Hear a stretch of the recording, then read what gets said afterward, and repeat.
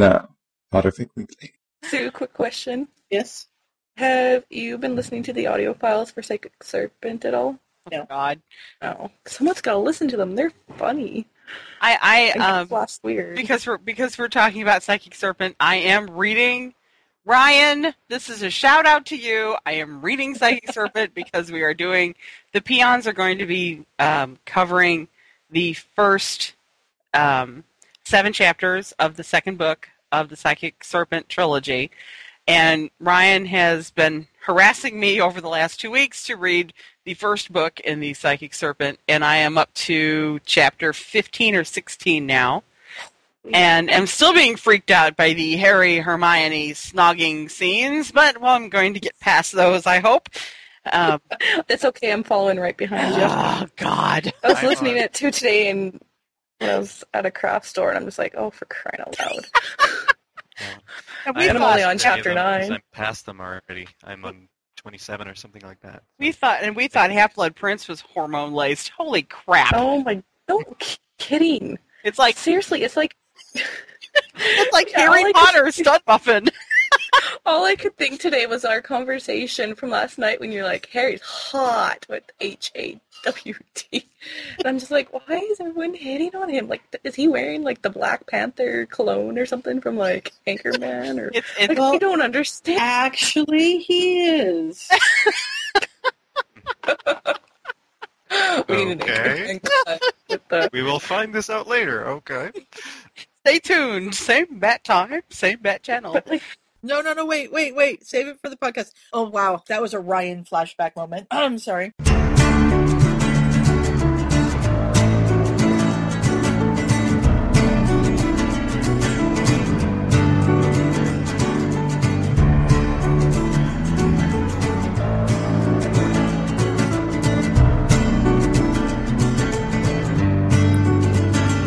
Oh, will there ever be again a podcast quite like this? One that brought us together and started its own forum list, where the hosts are all our friends, all the stories told by Jen. Will it drive Ryan round the bend? Potterfic Weekly, where the story never ends.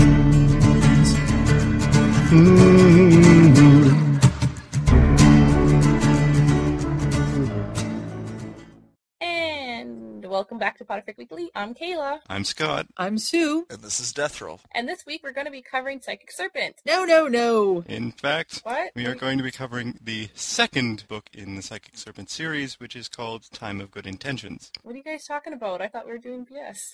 It is also called The Last Temptation of Harry Potter. Oh, that's true. So, that's no true. Psychic Serpent? It's the Psychic Serpent trilogy, but not the Psychic Serpent story, if that makes any sense whatsoever. The rest of the podcast people have already covered that one. That was Oh. what they did the last 2 or 3 podcasts. Oh, we may have a problem. Oh, no. Someone didn't check the schedule. Oops. Someone didn't do their homework. Someone procrastinated on their homework. Well, she does have an excuse. So, yeah. Yeah, and then real life got in the way for the last 3-4 weeks, whatever it's been. Real life. So, yeah, because I signed up to be an au pair somewhere overseas in Europe, and ever since I did that, it seems I've just been doing nothing but figuring that all out. I'm moving to Germany, so... Yeah, I guess I can't stay then, eh? Is there anything that you wanted to say about Psychic Serpent? I enjoyed the audio files. I just couldn't get past the audio files because, well, me and Kelly have talked about it before, but Harry I found to be a little unrealistic, a little full of himself, a little too suave, and Hermione a little too horny. Okay. There are a few explanations for that, but yeah. So even if we were covering Psychic Serpent, you still wouldn't be prepared. Yeah. Yeah.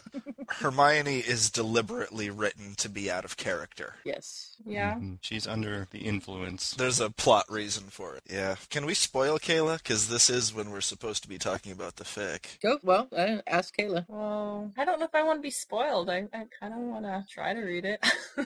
Okay, well, you will figure it out within a few chapters of where you are, I think. Where are you, Kayla? Okay. Because the audio went up to 18, I think? No, it went up to 16. That's where, unless they put more on since I've... Okay, yeah, maybe it's 16 then. I just remember, what I remember last, I think, is them opening a bunch of doors and everyone making out and stuff, I think. Ah, the Christmas Yeah. party. Ah, the scene where where Harry watches George receive oral sex. Yes. Oh, I don't dear. remember that part. And it's so Not enough memorable. to, though.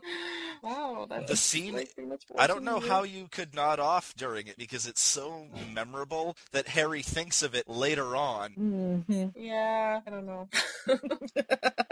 I don't know either. There's a whole lot of stuff in this story that makes you just go, WTF, man. Yeah, I was thinking that the whole time. I think I had an eye roll every 2 seconds, so. Yeah. The first story of the three is pretty outrageous in a lot of respects. It's a lot of rough pushing of the characters. It's like you take your finger and you put him on a character's head and you guide him or her in the direction you want that character to go. And Ron is dating Cho Chang? Yes. wow, suddenly we've Wow. jumped into discussion of the chapters for tonight. Well, there you I go. looked Wow. at the window and I was just, I don't know, staring ahead and that's... All right. In order to stop spoiling Kayla, we need to boot her out right now. Goodbye, Kayla. Oh, hi. Bye. Have fun in Germany. Talk to you We'll miss later. you. I would say goodbye in German if I knew how. That's what I... It's gonna be fun. Mm-hmm. It's going to be a fun night. I have a good feeling about this. We're going to knock it out of the park. Usually, when Ryan says that, it means somebody's singing, but we're gonna try to do it Yeah. without the singing tonight. Yeah, well, never know. I like the way that this opens. Mhm. It's not quite the usual opening, but Harry's sneaking out of the house, and apparently his uncle snores so badly it sounds like fireworks going off in the next room. Yeah. The sheer outrageousness of the hyperbole is tremendously entertaining. I love the fact that Petunia has gotten a dog, and I love the fact that the dog is evil. It's an and the evil dog dog. hates Harry. And he suspects that she encourages Dunkirk to tear up photographs of Harry and rewards him with treats when he does it. It's just so completely over the top. I laugh whenever I read it. I had a relative who used to do that. Actually, it wasn't her dog. I don't know if she's my great aunt or something like that. I just know this story secondhand. But my mom and her sisters were over in Scotland, and they discovered that this aunt of theirs, or cousin, or something of the sort, their neighbor had a dog that kept coming over because her aunt would play with it, and she would encourage this dog to bark at the Earl because she didn't like the Earl. So whenever the Earl came by, she would get the dog to bark at him. That's awesome. That's really awesome. The reason we were originally talking about dogs is Harry is sneaking out of the house to go running because he's gotten the habit of running every morning, and Dunkirk decides to come and gnaw off his ankle, and he has to try and get him to quit. Eventually turns into what looks to the dog like a giant lion and chases him into the living room and locks him in so he can finally go running, and now his sock is full of dog slobber. And once Dunkirk sees that Harry is back, he instantly flips a switch and it's Yeah. and he has to lock him in the sitting room, and he's scrabbling and clawing at the door. And later on, there's an issue, and Uncle Vernon is pissed about the damage to the door. Oh yeah. Another thing Harry's gonna have to fix. Well, I know, as much as we don't like Vernon and the Dursleys in general, it's perfectly reasonable that he would be pissed about that, because my dad was pissed when it happened with our dog. Both, with all of the dogs, because it happens with every single dog. Oh yeah. There's always something that they destroy, and we love them, but dogs do this sort of stuff. So I don't think Vernon is too unreasonable here, even though Harry No. is just sort of rolling his eyes. Because, of course, Petunia is complaining about the trauma he's given her poor, frail Dunkirk by locking him into the sitting room. He was scared. That's why he was trying to claw his way out. It's like, give me a break, lady. Yeah. Give me a Mhm. break. But, you know, as much as I don't like the character, I think the writing is fantastic of the Dursleys in particular. I mean, they're just so outrageous. I love the back and forthness of this. He could have been hurt, poor baby. Your aunt's in hysterics, crying and crying. Peed on my favorite chair. Just a sweet little baby. Door needs painting now. Scratches all over. Yeah, the priorities are very amusing. Yeah. And Harry's like, but he attacked me. And they're like, oh, he would never do a thing like that. He would never do that. He does it every morning at breakfast. But they do get slightly distracted because Harry begins having a fit. Well, that would distract anybody. Because he's having a vision of Voldemort. And yeah, it's really hard to berate someone when they fall to the ground and start twitching, foaming at the mouth. It just doesn't, you know. Gotta wait till they get done. Doesn't work very well. And he knows who this person is. And he's seeing the vision of Voldemort and his hair. Voldemort and his hair? Hair. When did Voldemort get hair? Did Voldemort join Hair Club for Men? He did, didn't you know? Sweet. He should. He totally needs to lose. He needs to lose the creepy Serpent Man look that he has. He'll be a lot more effective on the recruiting posters. New spokesperson. Yes, that one, you know, where he's pointing and he says, "You have 1 hour." I love the 1 hour quote. I love it, love it, love it. That would be a fun commercial, though. It's like, you have 1 hour to buy our product.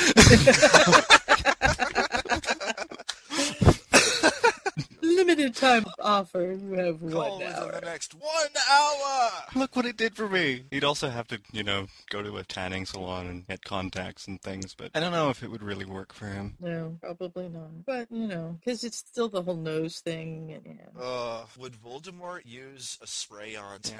Bright orange Voldemort with sunglasses that he has to tie on the back of his head. And somehow I don't see him doing that, really, but the parody version of him, it would work. I love parody Voldemort. He's hilarious. the one where he takes a cue from Lucius and starts carrying a snake cane around and calling it precious. Oh, that's just wrong. Wrong, I tell you, wrong. Yeah. Or when he's jumping up and down screaming, "Kill them! Kill them!" Mm-hmm. His Death Eater meetings alternate between choosing better Death Eater robes and cruciating everyone in sight. Poor Voldemort. Love it. Well, Voldemort has a much better plan here, I must say. He's giving Harry exactly what he wants. And I think that is just a brilliant, brilliant strategy. Mm-hmm. Forget trying to destroy Harry or even trying to recruit him, which failed, as you will remember, in the Year 5, the previous story of Psychic Serpent. Instead, he's trying to just completely take Harry out of the equation, which I find fascinating. Right. Because if you... Really, it almost works. It does. Well, it does work. Mm-hmm. If you prevent the death of Lily Potter and you therefore prevent the fall of Voldemort. He has 11 more years 14 more years to build power.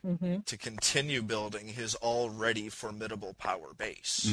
Because things were, from all we're led to believe in canon, things were pretty bad at the point when Voldemort fell. Yeah, so he's had all this extra time and he never had the weakness that he had to come back from after when he tried to kill Harry. Exactly. He just kept it up. And, you know, it's not just him. Lucius Malfoy has been a Death Eater these 14 years. He has a lot of influence and power in the Ministry and in society at large. Because he never had the whole thing of climbing Imperius and all of that. So. Yeah, he just kept on, and he's a respected member of society because nobody has the proof to do anything about it. And I find it fascinating that there isn't all that much difference. Voldemort hasn't, like, in a lot of stories where Voldemort wins or continues taking over, everything has gone downhill, and like the Death Eaters are openly running everything, and they're shooting unforgivables at people in the streets or whatever else they might do. And in this one, almost everybody that he meets actually has a better life than in his own timeline, and yet somehow it's just not quite right. I get what you mean. I think what you're saying is it doesn't feel like there's a war on. And he's not as blatant about it. It's kind of like... This is Voldemort when he still has his subtlety. Yes. Yeah, well, it's a marked contrast from the previous story where he was sending black envelopes delivered by ravens to students in the Great Hall at dinner time. Yeah. You can't get much more blatant than that. Right. I mean, you might as well take out an ad in the society pages or something, you know? Well, that'd be a good ad. I was going to say, that'd be a fun ad. Do you like killing and torturing? Wanted. Do you like being tortured yourself? If you screw up, well, then have I got the career for you? Well, that's how Bellatrix signed up. But I can't resist Bellatrix and Cruciatus jokes. I just can't. It's part of my makeup. But yeah, it doesn't really feel like Voldemort is the same character here, because in this alternate universe here, he is very subtle. He is not open about controlling everything. It doesn't feel like 14 years. He's obviously working behind the scenes. Oh yeah. But he's doing it very subtly, and like Scott said, the Death Eaters aren't in the streets blowing people up right and left. They're working very quietly behind the scenes, making changes in laws, making changes in the way things are run, so that when the time is right, everything's going to be set up for him. But he is doing it really slowly and methodically. One thing I'm actually curious about is, well, first of all, I love the history that Barb gives this alternate universe, the way that everything has a ripple effect. But what I really want to know is, where was this universe going? I really want to know where this one was going. Like P.S., I am an absolute sucker for alternate universe, alternate reality, butterfly effect sorts of stories. I mean, hell, I'm writing one. We have skipped forward a little bit here.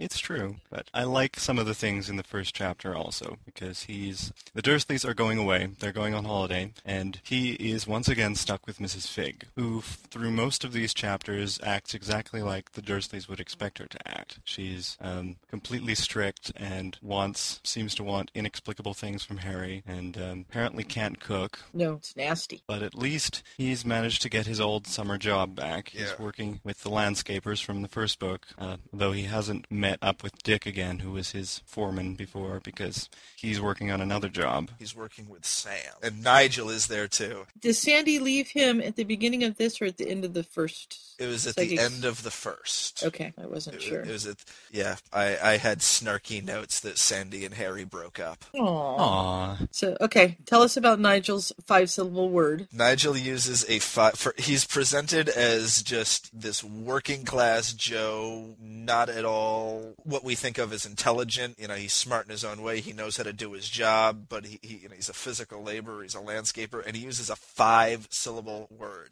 vicariously. And they try to give him crap about it, and he's like, I just used it perfectly correctly. Piss off.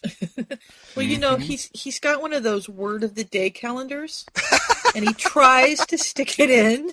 You know, whichever word is up for the day, he tries to slip it into conversation. Word of the day. I love it. He's just trying to build himself up a little bit at a time. Crab and Goyle need a word of the day calendar. They do. We're going to send him one for Christmas. Awesome.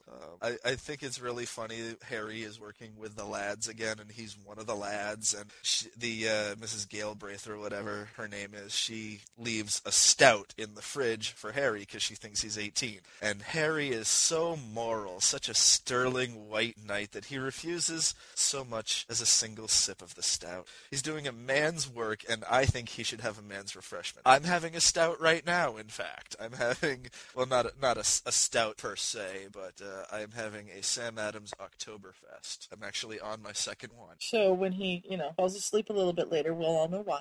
But yes, he's working with the lads, and he's getting teased about having his girl and his bird. And he almost starts talking about Hedwig. Well, yes, I have a bird called Hedwig. I do have a snowy owl, as a matter of fact.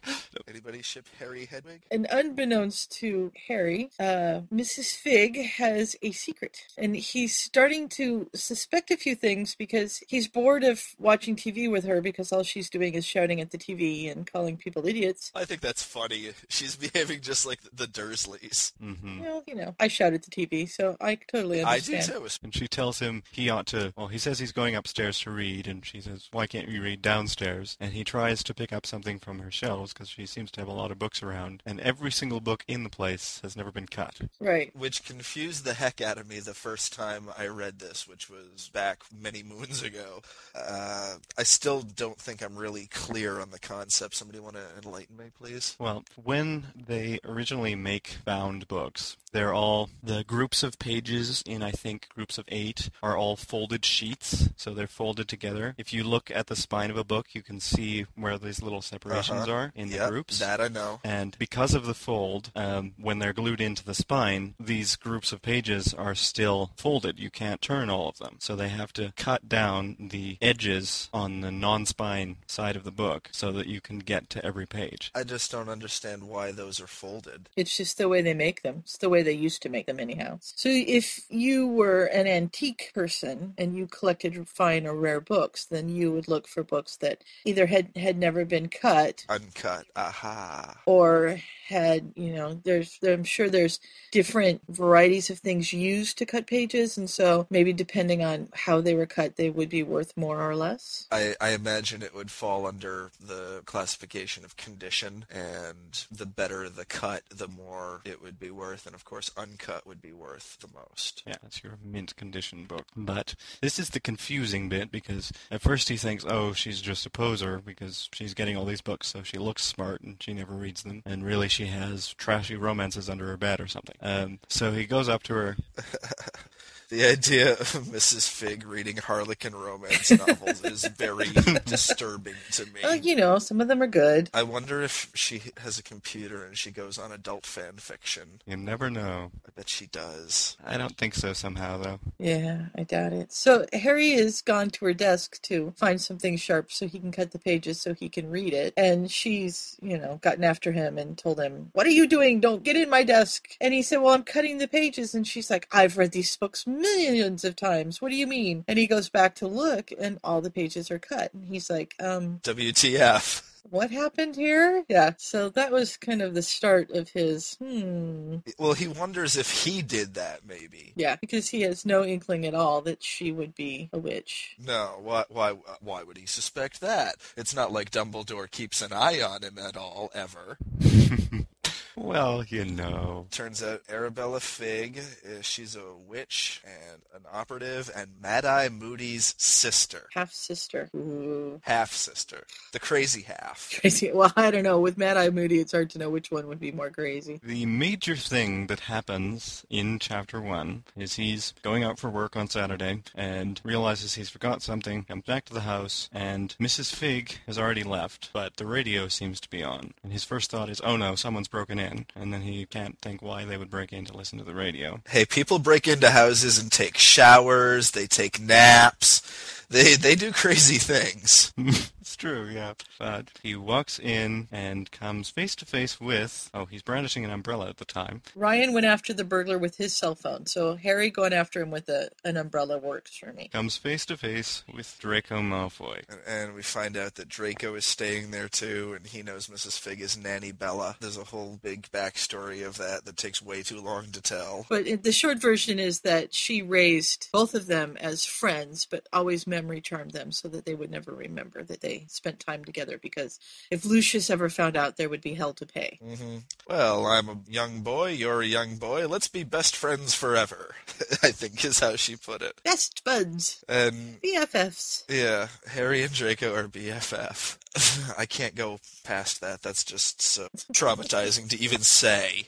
Draco has no money, and he wants Harry to get him a job with Dick, who is really Aberforth Dumbledore. Because Harry didn't have a birthday present for Draco, he promises to go and vouch for him. And then we get Dick back because Sam doesn't like training new people, new lads. It's nothing against you, lad, but I just don't like doing it.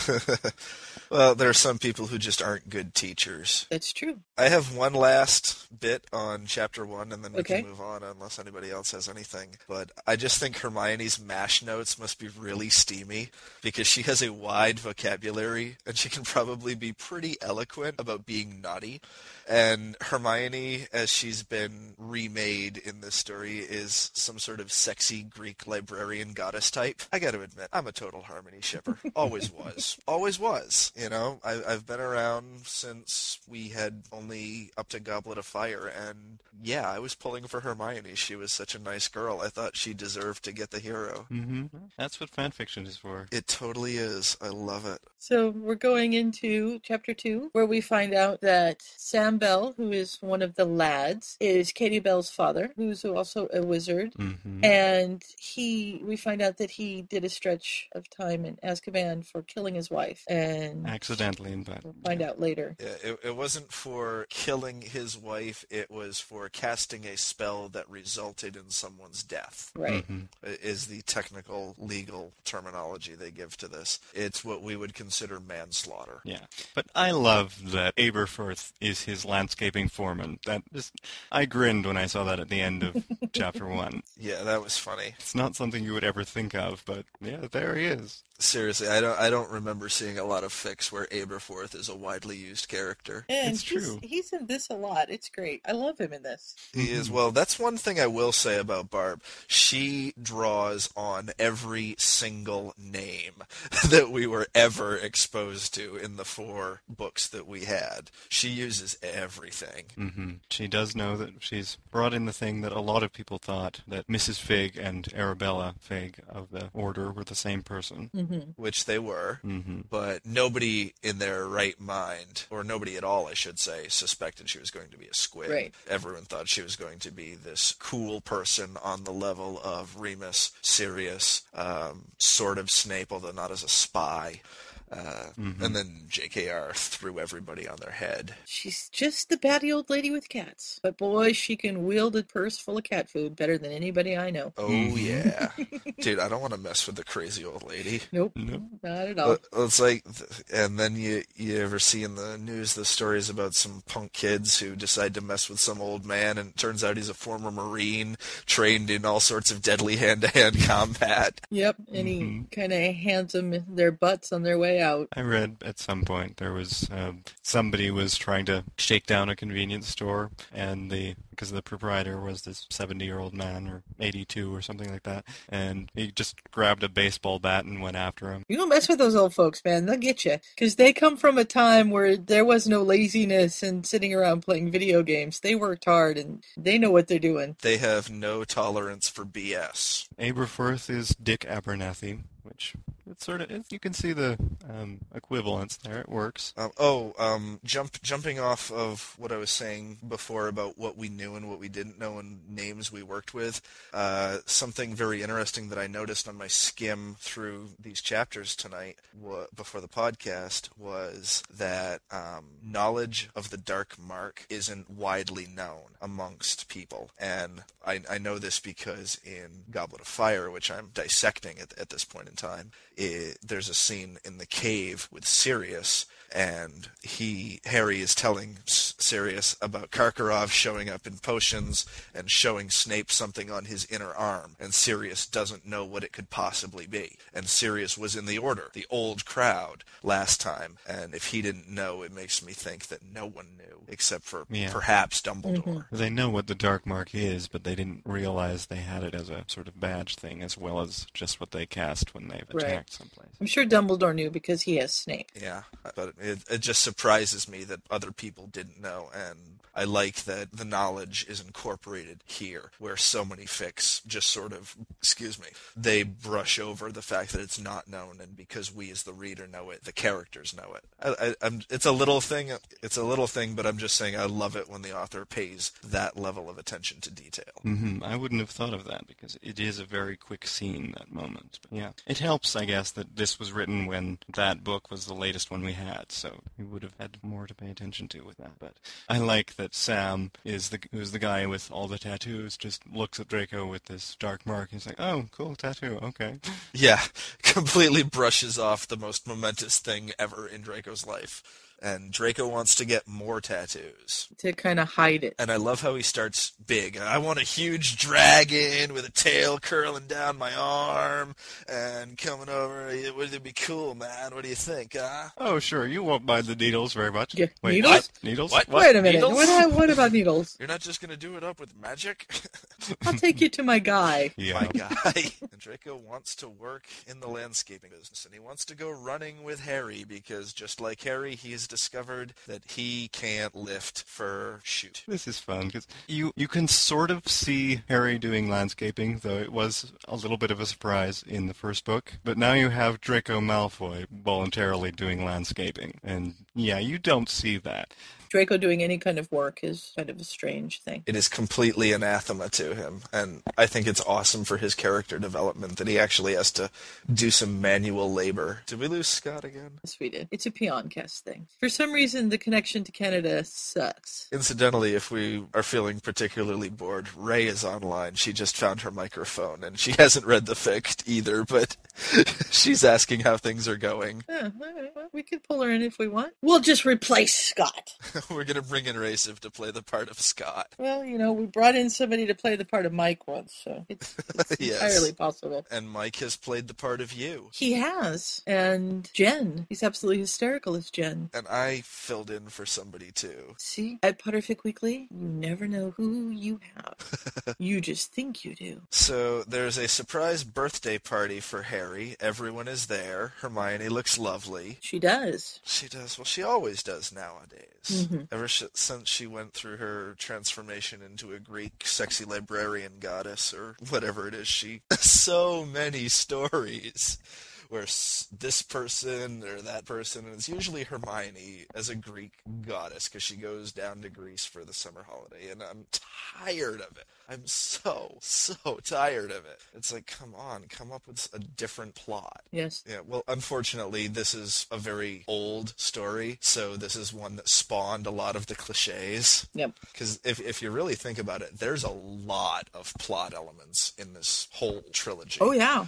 There's way too many, as we'll get into in later podcasts, but there's just a ton of stuff going on here. Mm-hmm. And then we have Harry being jealous that it's actually starting to work on him, and Ginny will probably be glad to see the changes in Draco. Draco is in such desperate need of money that the first thing he does with his first paycheck is go out and get tattoos. Is it Sam who's got all the tattoos? Yep. Didn't Sam do it for his birthday? I believe he did. He said he'd take him to his guy, and then I think he ended up taking him for his birthday. Scott, do you know, did Sam end up getting the tattoo for Draco, paying for the tattoo for Draco for his birthday? I think so, yeah. Yeah, that's what I think of. All right, 3 for 3. We agree. It happened. Next, by committee, we will decide what did or did not happen in this story. So we find out that Percy owns Weasley's Wizarding Whizzes, and that he and the twins live in Hog's End. Which I can actually see working the way they put it out here. It's not... You wouldn't think of Percy owning the twins' joke shop, especially because he was the target for a lot of their jokes, but the fact that they say the twins have no concept of the business side of it, and they're just doing the creative work, and then Percy runs the actual business and acquiring of materials and all that side of thing. It works for the personalities. Yeah, it very much does, because it builds on what we already know about these characters. We know Percy is a studious, ambitious sort of fellow who wants to rise up in the ministry and have responsibility, and due to the plot events of the last story, he acquires the Malfoy fortune or something or other. And, part of it, anyway, yeah. And now he's serving as chief investor for WWW, and the twins needed an investor beyond the 1,000 galleons that Harry gave them after the Triwizard Tournament. And what I really like is that instead of the plot line we got in Order of the Phoenix, where Percy goes off and does his own thing, sides with the Ministry against the family, here's some more mafia stuff. You never go against the family. You see Percy team up with the twins to engage in this venture, and Percy's going to be happy doing responsible business stuff. The twins are going to be happy exercising their creative impulses, and they're all going to make a whole boatload of money in the process. There are worse ways to live your life. That's true. I love this sentence, because Harry shakes his head in wonder and says, Percy is heading up Fred and George's company? Correction, Ron said. Percy's company. Percy's company. Yes, I love that. You know how he is. Takes everything too seriously. He really rides herd on them. Everything goes just like clockwork over there. He's up every day day at 6, sending owls and checking the ledgers and rousing everyone else out of bed, whether they're ready to get up or not. Which you can certainly see happening. Oh, yeah. That's Percy. That is absolutely Percy to a T. Wake up, you've got to go to work. You've got to be there. I'm the boss. I'll know if you're not there. And the Yeah. twins are staggering You out of just- the room with hair dripping because he shot water at them. And yeah, I can see Percy being a really, really rough drill sergeant sort of person in the morning. Yeah, I have this vision of like alarm clocks that he's charmed to go off at a certain time that are really, really obnoxious.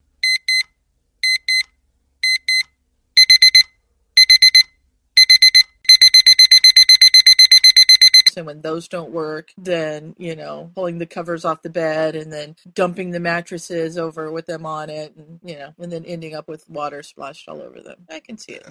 And all without a smile cracked. He'd be very serious about the whole thing. Oh, yeah. Well, Percy was a prefect. He knows how to hand out that sort of stuff and do it in all seriousness and upholding the dignity of the office and blah, blah, blah. I could see it being a point of humor too, though. He'd be doing that for the first 3 weeks, and then the first time that the twins actually get up on time and are coming out themselves, he shoots water at them anyway. And he's like, "Yeah, I just wanted to do that." Ray says she has about an hour, so she can jump in if we need another warm body here. Okay, Ray, well, I brought you in for dramatic reaction. The first significant plot element of the story has just happened. Professor Snape has gone missing. Oh, no! He's off on some mission for the Order, and no one's heard from him in a long time. Yep, we were just telling Ray that Snape is missing. Yes, so he is. No one knows where he is. Wow. I was a few Wow, paragraphs just- up. Oh, right, yes, missing, right. This is why I needed Ray here. I needed someone who would care. It's too bad for him. We didn't like that he's missing, I completely forgot that whole plot point. He's gone. He was undercover or something on a mission for the Order, and he has been out of communication. He's missed the contact points, or he forgot the password to tune into the radio or whatever. And Harry wonders, why isn't Rita the one doing the sneaking around, since they have her on side now and she's the Beetle, and it turns out she's missing, and that's why Snape went. Okay, so Ron sits down with Harry and they're playing chess, and he tells Harry that he really ought to break up with Hermione because he doesn't love her, and he's only with her because it feels safe. It feels like they ought to be together, so therefore they are. He thinks they don't really love each other. And of course, Ron has absolutely no stake in this whatsoever. Oh, of course Absolutely not. Completely altruistic. Yes. And Harry's like, but I love her. And Ron's like, yeah, but you love her like a friend. Give me a break. You love me too. And I just want to know, where does Ron get the moral authority to lecture anybody about love and expressing themselves? Well, we hadn't had the emotional range of a teaspoon seen yet at this point, so... Yes, we had. Oh, was it in book 4? Wasn't it in Goblet of Fire after the Yule Ball fiasco? Oh, yes. 'cause, Yes. Ray, this is... Ray, can you tell us? Ray, can you fill us in on the canon, please? Cause it's about Cho, because they're talking about she's sad because... Oh, hang on, guys. Hang on, stop. Hey, Ray, you have to record yourself, dear. Or actually, we don't actually have you, because we're all recording ourselves. Yes. So we have this whole thing where you've said a bunch of stuff and are responding to blank spaces. This is all right, though, because we can just pretend like Ray has been with us all along, but she wasn't recording, so she just dropped out. We'll insert spaces where she was saying very intelligent things. So, Yes, so... We did slightly jump over Molly. It gives us a little bit of Molly's courtship, but it also brings in this plot point that runs through the rest of the story, so I think we need to touch on it. There were originally 2 more Weasley sisters. Right, who disappeared when they were very young while at the park, and Bill and Charlie still blame themselves because they were the ones in charge of them, and no one knows what happened to them or where they went. And basically, Ron and and Ginny were not really replacements, but basically replacements for these two girls. And I love that. So does that mean Ron was supposed to be a girl? Yes, and Molly was actually disappointed at first that he wasn't. Although she would never tell him that, and Of course, she's she no would longer, never, ever tell him that. no longer disappointed. Yes, she's very proud of him now. But Ron has enough self-esteem problems. yeah, they really planned it out. They got married and they said, okay, we're going to be married for so long and then we're going to have a baby. And we want this baby to have a companion, so we're going to get pregnant right away and we're going to have a companion. And then they wait a little while and they decide to have two more and stuff like that. So although it's a big family, and sometimes people think with big families, their accidents are not planned or whatever, this family was very clearly planned and executed, so to speak. So Is that what they call Planned Parenthood? Planned Parenthood, yes. Yes. I'm confounding Ray by telling her that Draco Malfoy voluntarily did manual labor and works for Aberforth Landscaping Company. Yes. So Ron tells Harry to break up with Hermione, and the other thing is that Harry hasn't been sleeping very well. He's been having horrible nightmares, he can't stay asleep for very long, and he's just dragging. And he's at the Burrow with everybody, and they've been out playing Quidditch, and he fell off the broom. He was so tired, he just fell off the broom. So they've given him dreamless sleep and sent him off to bed. I think we just lost Scott again. I heard the noise. And I'm dropping from the call again. Yay!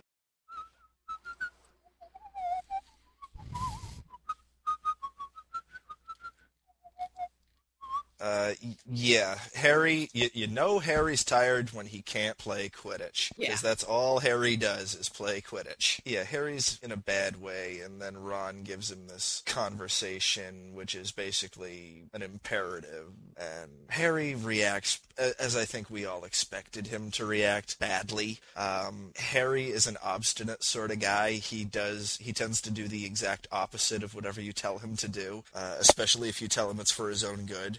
And he declares that my new best friend is going to be Draco Malfoy. How dare you say these sorts of things to me? Like you're not in love with Hermione. Because, of course, Draco Malfoy is just a wonderful person and would never, ever do something skeevy and underhanded or anything like that. Especially not to Harry. No. They're best buds. Yeah, forever. Forever. Nothing like a little foreshadowing. They head off to school. Yeah, they head off to school. They get onto the platform. Everything is normal, and Harry takes a lot of notice of all the younger students because Harry is well known for taking notice of other people. Mm-hmm. And I'm sorry, I can't lie. That was sarcasm for anyone who didn't detect that. And I almost said Harry is waiting on the platform for Harry. Voldemort is waiting for Harry on the platform. Dun, dun, dun. Dun, dun, dun. Cliffhanger ending for Chapter 2. Yeah, he's slowed down time so that it appears to be that nothing is moving. Basically, they're doing the whole thing with the Flash. He's cast Tempus Fugit, so really time is flying for them. And apparently it's going to take 40 years for this woman's foot to finally hit the ground or something. Yeah, it's weird Matrixy effects or something. And then he comes over all concerned. It's like Harry's being the tough guy, like you said you wanted to talk to me. And Voldemort's like, Harry, you haven't been sleeping very well. Yeah. Very concerned for your well-being there. Gee, I wonder why that could be. Let me see. Who's been mucking about in my head for the past year? Oh, that would be you. Yeah, well... Mm-hmm. But he's using the Brother Wand thing to his advantage because they can't actually duel, so... Mm-hmm. I like that that's worked in, too. Harry's sort of forced to stand there. Because even in the canon, it wasn't the direction Joe was going with it, but it was just an impediment to them, and it led into the Elder Wand bit and all that. But she very easily could have gone where they're brother wands, and they have the potential to do all sorts of great things together. Mm-hmm. Coulda, woulda, Woulda, shoulda. Mm-hmm. But yes, that's what it seems Voldemort is here for. He says there are all sorts of wonderful things we could do together, and Harry is completely flabbergasted because why is he going to be casting any spell with Voldemort? There's no possible way something Voldemort wants is something he's going to be working with. Mm-hmm. Yeah, Harry yells, "We do not have the same goals," and Voldemort says, "Oh, but we do, Harry. We most certainly do. I have had quite a while to think during the last year, and in addition to researching Wand Brothers, there's something I did in the past which I deeply regret, and I know you do too. Something I wish I could undo, and with your help I can, by using our two brother wands in tandem." And that was just enough to hook him, because he's like, "What are you talking about? I don't want anything." And then Voldy plays. Well, the thing is, before we go on, I would just like to break down what Voldemort says there. He very much does regret killing Lily Potter, because that's what enabled the blood protection on Harry, and that's what undid Voldemort's powers. That's what killed him. He very strongly, I'm sure, does regret what happened that night. He's not lying. No, he's not. Here. And I think it's very interesting that an evil villain is so much more tempting and evil when he has truth on his side. Yeah, it's very true. Yeah, it's like you tell somebody that you don't like something unpleasant, and they say, "You're lying," and you just reply, "I have no need to lie," when the truth is so much more effective. Actually, I think that's a line from my fic. Sorry, that was unintentional. And then he also drops the bombshell that his mother was pregnant. Yeah, when she was killed. I remember the first time I read that just floored me. So Harry, against all sane judgment, decides that he's actually going to do this spell with Voldemort. They're going to go back in time and try and save Lily Potter and the unborn Potter daughter. Is that actually how it goes? Because basically what happens is he says no and he starts to walk away, and Voldemort throws a clock at him, which turns out to be a port key, and transports him back to where everything happens, back to Godric's Hollow. It takes him to Godric's Hollow, yeah. And that's when he kind of says, "Okay, maybe no, I'm not going to do anything." And Voldemort's like, "Well, that's fine. Just stand here and watch." Because he knows that he's not going to be able to just stand there and watch. Of course not. That's just an awful thing to have to do to somebody. This is going on the heroes list. Harry, when your enemy hands you a ticking alarm clock, put it down before it's supposed to ring. Never agree to do things in cooperation with an evil overlord. I don't know, do we want to talk more about the back in time thing? Nah, we're good. We've got so much. We're going to be here forever, so let's just keep going. Alright, well, Harry puts Imperius on his mom so that she'll save herself and her unborn daughter. Things play out a little differently, but we don't see what actually happens because Harry fades into unconsciousness. And when he wakes up, he is in the present day, for what was for him the present day, but he is in a completely different timeline. Harry has lost his hot liquid sexiness, all those muscles that he built up over the previous 2 summers now. Working at the landscaping are all gone, all that wasted effort. He is skinny, he is pale. But isn't he taller? He is taller, because he hasn't been starved half to death by muggles. Yeah, because he's kept his mother. Mother took care of him. And so he has woke up on the morning he was going to be going to school. It's September 1st, just like it was. And he's realizing that it's kind of late, and oh no, he's missed the train. And then he's like, "This isn't my house. Where am I?" And there are other voices. This dark-haired girl walks in, and he realizes, whoa, that's my sister. And he somehow manages to not have a mental breakdown, because I know I would if I were in that situation. Oh my god, I have a sister. Yeah. Oh my god, oh my god, oh my god, oh my god. That would be really interesting for his family, who think he's been there the entire time. Yeah. You walk in the room and he suddenly falls over and starts twitching. Wait, what? A complete butterfly effect thing, you mean, with, blood coming out of his nose and all that?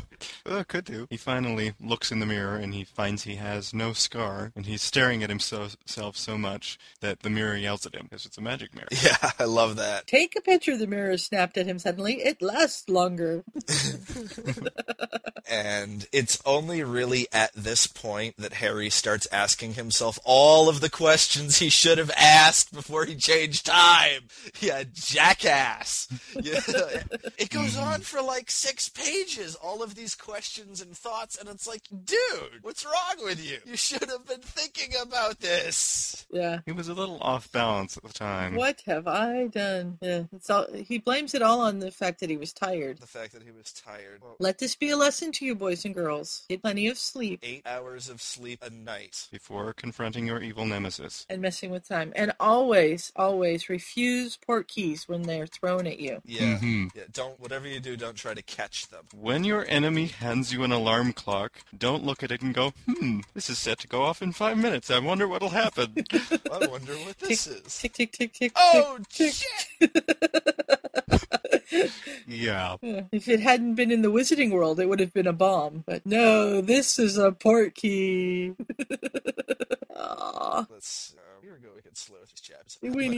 Let's go faster. How much recorded material that's usable do we actually have, and how much of it is just trying to get Scott back? I don't know, but we'll just keep going. But one of the neat things about this is he starts getting the memories that his other self would have had also, so he can actually sort of pretend he knows what's going on instead of being immediately obvious that something is weird. One thing I think is really interesting, the whole existence of James Potter, and Harry's got a younger sister now, is that Harry is now put in Ron's traditional role that we see him play all the time until we're sick of it, of the protective older brother. And where Ron doesn't, where you see a lot of, like in particular Draco Ginny fics, not that I read those, but that's really where you get to see a lot of Ron at his worst. And now you're going to see Harry in the same sort of thing, because it's going to be his sister and Draco Malfoy. And Draco is going to be a different person. I firmly believe that going forward in this universe. You can't grow up with Harry and still be the same complete prick. Okay, after a very lengthy adventure, we are back. We are ready to continue going forward with this podcast. We are not going to quit. No matter the struggle that we have, the obstacles in our path. And we have 2 more audible Slytherins. Yay! Yes. Let's welcome Mike to the podcast. And Ray will be back. I'm just a poor peon, like the rest of us here today. Ray has been our silent support for some time, as you probably will know already, depending on how we edit this. Yes, the editing should be very interesting for this one. Oh, dear.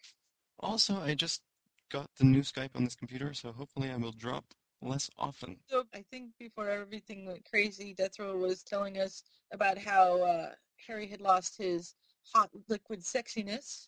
Yes, we had mentioned that he has lost the body that he spent 2 summers doing landscaping to develop, rippling biceps and 6-pack abs and legs that an analogy is failing me to describe. He basically back to square one. He is a little bit taller because he has been well fed for the past 14 years of his life, unlike living with the Dursleys. But yeah, he's an outsider. He is a slightly creepy stalker kid. He is not anything remotely like the boy who lived. He has changed his world. He is out of his element. He is a Slytherin. And we all know that much has been made of the fact that the Sorting Hat offered Harry a choice. It's seldom done well where anyone explores what happens when he says that Slytherin is the place that he thinks he ought to be. And here he's got all the reasons in the world. His stepfather is a Slytherin and is head of house. His best friend is a Slytherin. Which I find nicely ironic, because it was largely because of Draco he chose not to go in Slytherin. Now it's largely because of Draco he's choosing to go into Slytherin. Precisely. It's beautiful use of irony here. And Harry goes into Slytherin, and he has friends in Slytherin, and he has Gryffindor mother, who does work influence on him, but Lily really comes across as the strict one, the disciplinarian, the one you don't want to cross. Mhm. And by contrast, I never thought you would see Snape as the jovial dad, no, but here he is. it's kind of creepy. It really is. So one thing that stuck out to me is that Harry has a big insecurity complex when it comes to Snape. I'm thinking particularly when he has that fight with his brother, because his brother makes those comments to him about his parents. And to me, the reason he fights is because it's stuck. He makes the comment that Snape danced on James Potter's grave, Yeah. which is a pretty low comment, you gotta admit. But to me, the insecurity is that, does Snape really care about me as much as he does his other sons? And I bet you, like that, Harry, that his boggart would be something like, Snape turning his back for all of his problems with his mother, and he has plenty of problems with his mother in this. I tend to think he still takes her love, at least, for granted in this. Whereas with Snape, their relationship is underlaid, I think, with a certain amount of fear on Harry's part, that he has to sort of prove himself worthy of Snape's love. Yeah, which is not uncommon for children in that situation. Yeah. Good point, Mike. And of course, this Harry is acting different now because he has memories from the canon world as we know it, thanking the house elves and things like that, which apparently Carrying his own dishes. which he would never do before. They're all very confused. Mm-hmm. It's just as well he does have these extra memories of how this life was. Otherwise, I think he would have been even more obvious that things were wrong. Yeah. Yeah, these memories just kind of catch up to him in snaps and bits and stuff as he goes along. But he is doing a few weird things. Waking up in the house that he's never been in before, according to his old mind, but he has memories of the first time they saw it and running into the bedroom that he's in and saying, this is where I want to be. Please, Mom, please, can we buy it? And then memories of... I like that this is the house that Percy's running Weasley's Wizard Wheezes out of. Yeah, Out that that's universe. really nice. And what do you want to bet it's going to come into play in the future? Just saying. Yeah, probably. There's all kinds of potential hilarity and drama being set up with that bit right there. Mm-hmm. If he returns to his original timeline and then knows where everything is in the twins' house and They're going to want to know they're how trying he to show does him that. around, he's like, oh yeah, I've seen that. And they're going to try and show him a secret passage, and he'll know how to open it. And they'll be like, what the heck? How can you Stuff know like- these things? Yeah.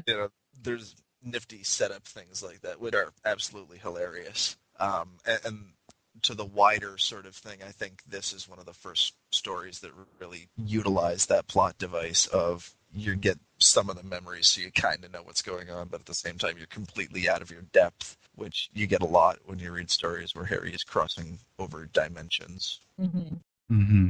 So they head up to he doesn't get to ride the train in because they live in the town, so they go up in the horseless carriages, and while they're waiting for everybody else to come, Snape says, hey, let's have a pickup game, and so they go out to the pitch to play, and Harry's like, okay, I'll be the seeker, and they look at him and they're like, why?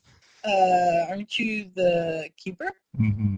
And He's like, I am? I mean, of course I am. Of course, Yes. yes. I just thought I'd switch it up maybe for laughs. Yeah, that's it. Laughs. this way my brothers will have a better chance. Yeah, that's it. Mm-hmm. That's it. And it turns out also a little bit missed that Lily is the potions professor in this one, and Snape has finally got the defense job. Right. Like, that was one of my biggest complaints, or not complaints per se, but because it eventually did happen, but I really wanted to see Snape get the defense job.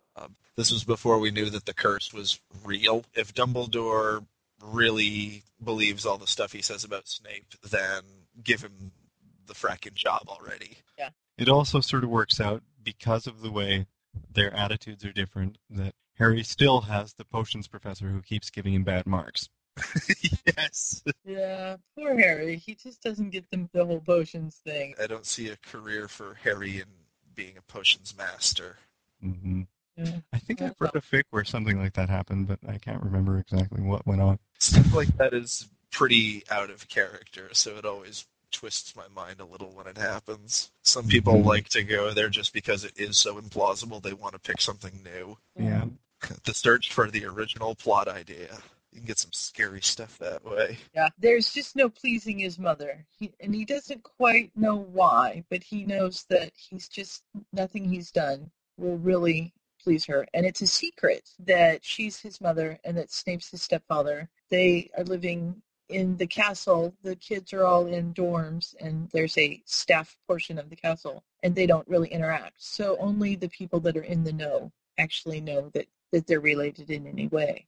Yeah, Stuart and Simon are Snape's, so they know that those two are Snape's sons. Mhm. But Lily goes by by Evans. Professor Evans, and yeah. And they I'm don't. impressed they could keep that secret too, because you think anyone, because it's not like no one knows. It seems like a dozen or so people know, and they just never tell anyone. The way you would know, you would have to be friends with Harry, and you would have had to gone over his house. That's what I'm saying. But it sounds like there's like a good dozen or so people who have done that. Yeah. Or Mhm. I guess my impression was that it wasn't even that it was a secret. It was kind of one of those things where, like, if someone really wanted to know, they could find out easily enough. It's just not common knowledge. I think what it is, Mike, is they just don't talk about it because, let's face it, Lily is a Muggle-born and Snape is a Slytherin. They're hanging out with the Malfoys. It's not something that you talk about a lot. Yeah. And not as many people would have known that she and James were married before because they aren't famous. Right. Don't care about Harry's parents either because he's not famous. Exactly. You really have to consider that the fame aspect is gone, utterly gone. And Harry is important only to a few people who know the prophecy. Yeah. Right. So they've gone to play Quidditch, and the boys have a disease called, Porphyria. thank you, and basically, Snape also has. right. We learned that in the first book. They inherited it. And I just happened to, I'm scrolling as we do this, and Harry figures out when the twins were born, and all of a sudden he has this epiphany. As he glances at his mother, kind of blushes, and he thinks to himself, the twins were born 6 months after the wedding. Hmm. I never thought of that before. And I never want to think about it again. Ah! Brain bleach, brain bleach. Harry needs brain bleach. Yep. Well, you want to talk about weird changes? Here you go. Ron Weasley is dating Cho Chang. Yeah. Mm-hmm. Whoa, what? And they aren't friends at all. No, they are not friends. And let's enlighten everybody as to why that could be. Dun, dun, dun, dun. Because he's in Slytherin. Yep. Harry had a session of stalking Ginny for a year, which Yeah, it's Ron kind of was not creepy. impressed with. Very creepy, very weird. I don't know how I feel about that. I really don't. If that was my sister, I'd probably be taking him in the back room and punching him a few times. So I can't really blame Ron. That to me was not Ron being oversensitive because Harry's like an admitted stalker. And at this point, I guess we find out later on, Ginny kind of liked him stalking her. And she's sort of been like, I guess, probably subtly encouraging him even to stalk her. She was creeped out when he was originally sort of stalking her, and eventually he caught her talking to friends about how weird and horrible it was. And he comes around the corner, and that's basically when he stopped, because he was right there and they were talking about him. But then after that, she sort of realized that now something was missing, because he's never there. But the moral of that story is stalkers never give up. Mike, that's awful. That's the moral of the story, right? Stalkers never give up. She'll Stalkers crack eventually. Never give up. She will eventually fall in love. We have all these creepy Potter fic fans who like live in their parents' basement at age 50, and like all they do is listen to PFW, and now they're gonna go out and they'll be like, PFW, Mike told us to stalk her. I hope not. All she says in these chapters is that it wasn't as horrible a thing as she was making out to her friends, but she was still found it weird. Well, because I skipped around as I was listening to this today. The main reason that he stops stalking her and that he's kind of come upon them talking is she kisses him, doesn't she? And then kind of he's like, ah. And then he finds out that it was done on a dare, and he's just It wasn't a dare. She lost a bet, that was it. which is even worse. At this point, he's of the mentality where, oh, she doesn't even know I'm alive. He doesn't realize that she knows he's stalking her. I mean, well, how could you miss him? But he's just sort of always there. She knows about him being there. Her friends know about it, and they laugh about it so much that they use it as a punishment, that she has to kiss her stalker, which is a horribly cruel thing to do. Yeah. But the punishments in games of Truth or Dare are never exactly what you would call fuzzy. Yeah, it's true. I have to have Hufflepuff Truth or Dare. I don't know if we've brought up, well, I was dropped from the call, but the different things that he's starting to notice are, one, they've stopped admitting Muggleborns, and there's a labor shortage. Well, first we know there's a labor shortage in the wizarding world, and then it comes out that this is partially because they've stopped admitting Muggleborns. Right. And all the teachers are scrambled around. Dumbledore is gone, so McGonagall is headmistress, and Sirius Black is teaching Transfiguration in her place. Because And, they've taught Pettigrew and they know that he was the... Yeah, because Lily lived. She was Right. able to say that it was Peter Pettigrew who was the secret keeper. Sirius is free. He never went to Azkaban. He's godfather to Harry and to Jamie, which I like. I really like that. Mm-hmm. And he has not stepped in to be their stepfather himself. He is still involved in their lives. He's needed a little less when Lily marries Severus, but you can see in conversation that Harry and Jamie both care for him. Mm-hmm. And he's the Transfiguration Master, which dovetails quite nicely, I think. Because he's one of the youngest animagus in several centuries or whatever. So. Well, he's an animagus. Animagus is the pinnacle of Transfiguration magic. Mm-hmm. Mm-hmm. And Charlie Weasley is the new Hagrid. Because Yes. Awesome. Hagrid, Love it. that was great. It's too bad that Hagrid got kicked out because it came out he was half giant, which doesn't fit with their precepts these days, but because Dumbledore left, for one thing. But yeah. Right, yeah. There's nobody strong Yes. enough politically to stand up for him. But I think Charlie would make a good Care Magical Creatures teacher. Mm-hmm. Oh, yeah. Absolutely. Well, he'd be pestering Dumbledore to let him bring in dragons. I wonder I've where read- else that comes from. Then Harry gets himself in trouble again because he's gone to the sorting feast and they're starting the year and all, and Zabini makes a remark about Lily, and Harry tries to put him in detention, but of course he's not a prefect. And he's not a prefect. But I have this power. I don't have this power? Wait, what happened? Yeah. Yeah. Mhm. But fortunately he's best friends with Draco, who is a prefect. It's terrific. Yeah. Looking at Harry, what's up with you? And I really like that because he doesn't understand what's going on, but he's sticking up for Harry anyway. Mm-hmm. Moral of the story, Mhm. Draco is a good friend. He is. Mm-hmm. And I think, as I've said, I haven't actually read past Chapter 7 this year. Anyway, I probably did when I was first reading it some years ago. But I think this is going to come up again because we've learned in the supposedly canon universe, Draco and Harry used to be play buddies when they were little because Mrs. Fig was his nanny, Mm-hmm. and she wiped their memories all the time of meeting each other. And she's now promised to try and figure out how to reverse that. Harry already having this experience of actually being friends with Draco in this universe is probably going to come in handy later on in the story. Yeah. Going, the quest to get back home, because apparently all the Hogwarts ghosts can tell that something is wrong. Yeah. And especially when it's the Bloody Baron sitting next to you and staring at you, you're going to pay attention.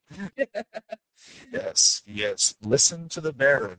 He is a very fearsome ghost. And they're all saying, fix it. Even the Fat Friar, who is a jovial sort, beloved house ghost of wonderful Hufflepuff, he is got a nasty look on his face. Fix it. Fix it now. And Harry's like, but I don't know how. Figure out a way. Yeah. And then he just flies away. And Harry's left to go, I need Hermione Granger now. I've got to find She's Hermione. the only one who- She can figure stuff out. And it's very interesting because it ties into the ban on Muggleborns. She's gone. It's not like he can just go sit at a different table and say, "Hey, Hermione, I know I'm a Slytherin and I've been an evil bastard for the past 5 years, but you know what? I think you might be pretty okay after all. So what do you say? You want to hang out, do some homework, study in the library for a while?" I don't think so. Right. Too stupid. I wouldn't read it. I don't think any of you would read it. And it's very nice because he has a quest now, and Hermione didn't go to Hogwarts, and now you got to wonder, okay, well, what's she doing? Where did she go to school? What's she been doing with herself? And there were actual evidence planted in Psychic Serpent, which it was just passed over and you never really thought of it at all. But Hermione has become a professional cellist because we learned in Psychic Serpent that she used to play the cello and stopped when she came to Hogwarts. Mm-hmm. And since she didn't come to Hogwarts. More than that, though, I kind of read it too that the interesting thing is that all the Muggle-born children, they're all living lives as sort of like the best of the best at whatever it is they do. Very None of them exceptional are just- people. Right. Well, that's and the the magic. implication is obviously right. First off, obviously, it's their latent magic expressing itself in their Muggle lives and making them successful Muggles. But some things I thought she sort of touches on it in a couple of places. What would have been interesting for to see her go more into depth is why they sort of forsake these seemingly perfect Muggle lives to dive into the magical world as and become the role of a minority almost. And yet they all have this sense of, something's missing kind of a little bit. But still, I think of myself in Hermione's place, and I go, well, I love magic, but would I really give up, my millions of dollars and my penthouse apartment to go basically fight what's almost like a civil war in the magic world? This is just a side note. I think it would be kind of fun to read a fic where he did go over and sit next to Hermione and try that, and it didn't work.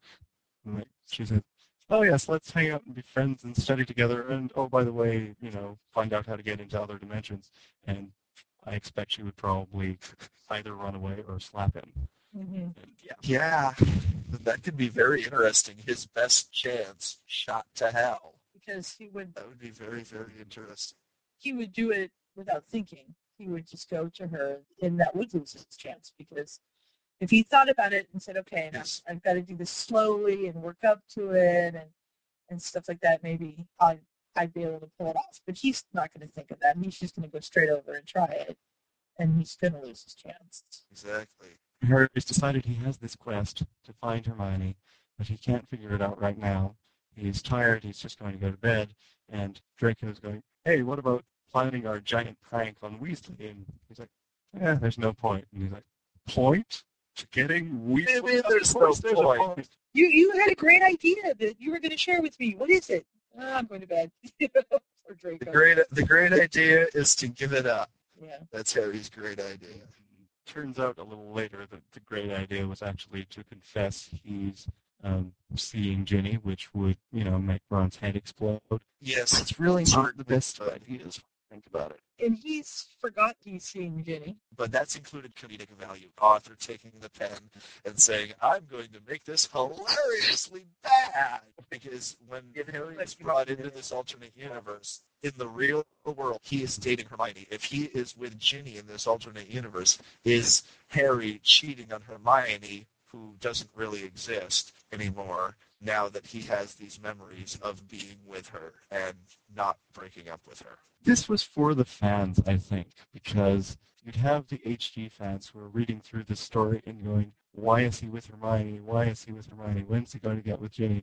And assuming any of them kept reading, which I imagine most of them would. But here he is with Ginny, Yeah. but it's only in an alternate universe. This is something we batted Go about on. a lot. You have to question, is Ginny Ginny? Is she the same person? She's had similar experiences, not identical ones. She's grown up in a world at war where there's still a lot of uncertainty and fear and so forth. And on the other hand, she hasn't had the whole experience with Tom Riddle's diary in the Chamber of Secrets. So one can make an argument that Ginny in this AU is fundamentally different than Ginny from the canon and the the year 5 as Barb has written it. She's not completely different, but she is fundamentally different. So it's Harry Ginny, but it's not really Harry Ginny. Mm-hmm. You think about that too, because she most likely would have been much better at making friends to start with, because she wasn't having her first year all taken up with Storm Riddle's diary. So she would have actually spent the time with the girls in her dormitory who we never hear about. Mm-hmm. And those are probably the girls she was talking with about Harry in this version of the universe. Is Harry cheating on Hermione? Yes or no? That's a hard one. Now, possibly, but on the other hand, he knows that he's got these memories now. He knows that his self here was with this Ginny, and would it be fair to her for him to just break it off for no reason right now? Mm-hmm. And what would happen? Especially for someone who doesn't still exist. What I'm asking you is, 1, is he cheating on Hermione going here? And 2, if you say no, he's not cheating, he can go with Ginny. Does that imply that emotionally he's ending his relationship with Hermione? That obviously Hermione's not there for him to officially end it, but if he's with Ginny, does internally he has to be closing the book on Hermione, so that if Hermione from his universe teleported to this world also, he'd be considered broken up with her, is what I'm getting at. By going with Ginny, is he emotionally closing the book on Hermione, in your opinion? I think he might be, yes. It's hard to say, but he seems to be showing signs of that. If he does start up with Ginny, I agree with you, Mike, that he would be closing the emotional door on his relationship with Hermione, and he would have to take steps, assuming he gets back to his real world. I think he would take steps immediately to... And personally, if I could just say why I think it's a little wrong what Harry's doing, because keep in mind, I'm not a Hermione fan. I'd actually rather him with Ginny for Hermione if I had to. But my problem is... Wow, Mike chips Harry Ginny. Over for Harry Hermione. I'm not a Hermione fan at all. Usually I'm not a Hermione fan, actually. The one Hermione I actually liked was, I actually kind of liked the Year of Darkness Hermione. But that aside, I liked all of Year of Darkness, but one of my favorite parts actually is seeing the trio from the outside perspective. Like seeing the trio in that fit from Neville's perspective. But let's not go into Year of Darkness. For Psychic Serpent, here's my problem with it, basically. I think there's 2 ways to look at it. If you look at it that Harry's eventually going to be going back to his world, or that his world still exists, then he's cheating on Hermione. If you take it from Harry's going to himself, I'm stuck here, this is where I am, let me live here, then in theory, I have no problem with him deciding that I want to start a relationship with Ginny. My problem is, I do have a problem with is, on one hand, I get the sense when I read this, that he hasn't closed the book with Hermione yet. Whether he does in the future or not, I don't know. That he's sort of like, it's almost like he's like a traveler to different cities. He has like the mistress in New York and the mistress in London. And when he's in New York, he ignores the London mistress. And when he's in London, he ignores the New York mistress. That's almost sort of the mentality I get from Harry, is that if he transported back in time to his world, he'd be okay hanging out with Hermione and kissing her and having sex with her. So he hasn't closed the book on it. And the second part is, I'd like to see him be honest with Ginny. Because if he's going to be in this world long term, and if Ginny is more than just a school romance, but if that's all she is, hey, that's wonderful. But she's going to be more than just sort of like your high school first romance, and this is something that's going to be built on to last, then he needs to come clean to her about his past relationships, who he is, where he's from, because he's not the person she thinks he is. Because he's not just the Harry from her world. He's also the Harry from his world mixed together. He's actually a totally different person. And he's basically almost misleading her as much as he would be being unfair to Hermione. He's also unfair to Ginny because he's not being honest with her on, 1, his attachments to the other girl that she's not aware of, and 2, just who he is. And on the side note, really different podcasting with the Peons, because you guys are so quiet when I talk. I keep thinking like the connection's gone out. Because when I'm podcasting with the host, it's always making noises and comments interrupting you. And I'm like, why are they letting me talk without stopping?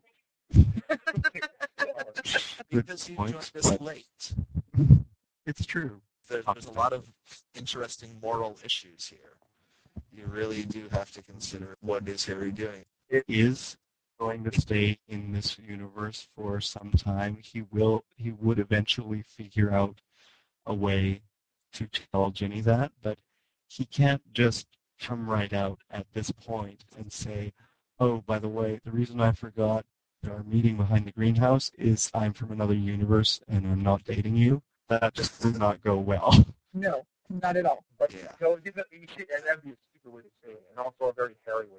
But until he comes clean to her, Of course, I can't which, consider him you know, to be- he probably should have said it in that case, because he would say something like that. It'd be fun to see him, just like we were saying with Hermione, walk over to the table, sit down, hi, I'm from another universe, and I need you to help me get back.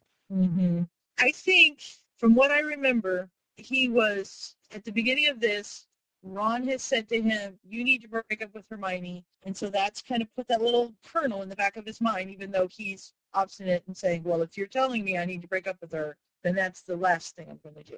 But also, in these chapters, once he finds out that he's with Ginny, he doesn't do a lot of stuff with her. I'm thinking of after he catches the snitch in the Quidditch game and, loses the game for them because he does an illegal move, and he runs off and he hides all day, and she sends him an owl and invites him to the Muggle Studies classroom, and they're there, and he takes a nap and all of this stuff.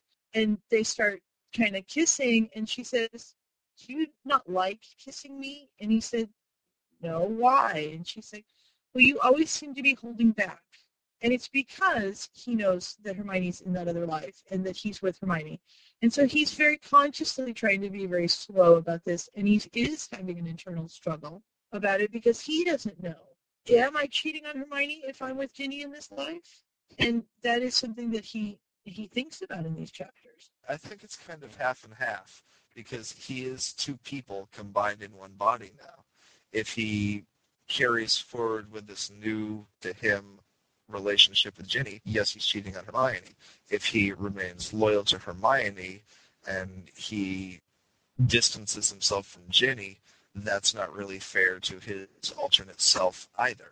Right.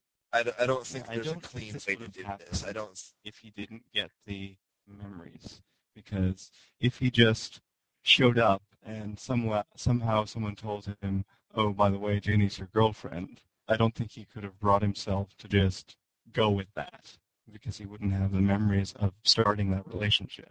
But in this case, he does have some of those He has memories. a very long history. Mm-hmm. He's got a very long history with Ginny. He sees her at Quidditch World Cups and in bookstores, and it's like Harry is Charlie Brown and Ginny is the little red-haired girl. Please tell me how there's some sort of delay in the line. Because that was a gem. I threw that out there, and there was crickets going off, Yes, we have a little delay going on. I'm sorry. Of course, no way. That's what It's Peoncast. We're having technical difficulties all night. Technical issues. Yes. Definitely, that's hilarious. Sorry. That was the delay. Thank you. Mike, I know I needed someone to laugh at my jokes, but you're fired. Oh, dear. Is Ray back yet? Mike, have we answered your question yet? You've answered my question. Okay. Where are we actually in the fic at this point? I Uh, think we're in the middle of chapter 5, sort of- but I could be wrong. we are, and then We sort of just skipped got around. sidetracked from specific. Yeah, we went pretty progressive up till chapter 5, and then we just started going off on themes. Something new and different. This girl, Mariah Kirkner, is very interested in Harry. She sees him wandering around the Slytherin common room, and he's gone down the wrong corridor. He's gone down the girls' corridor, and she sort of steps out. She's got this thin nightdress on, and she's looking at him, checking him out, and going, "Hi, Harry, what's up?" and fluttering her eyelashes at him, I'm sure, and making kissy He's going, faces. It's like, I just got in from an alternate universe. I'm not ready for a relationship yet. I'm lost. and Yeah, that's it. I'm lost. I took a wrong it turn. turns out that it's because Draco is the ladies' man, also doesn't believe in Harry's mystery girlfriend, who Harry, of course, doesn't know about at this point. So, yeah. And Harry has a Draco mystery girlfriend decided he in needs Canada. to set Harry up. Yes. So he finds a nearby slut in the form of Mariah Kirkner and says, "Go show Harry a good time." He needs And I to. just gotta say, wow. I mean, I wish I had Draco more friends has like got- that when I was in this. Seriously.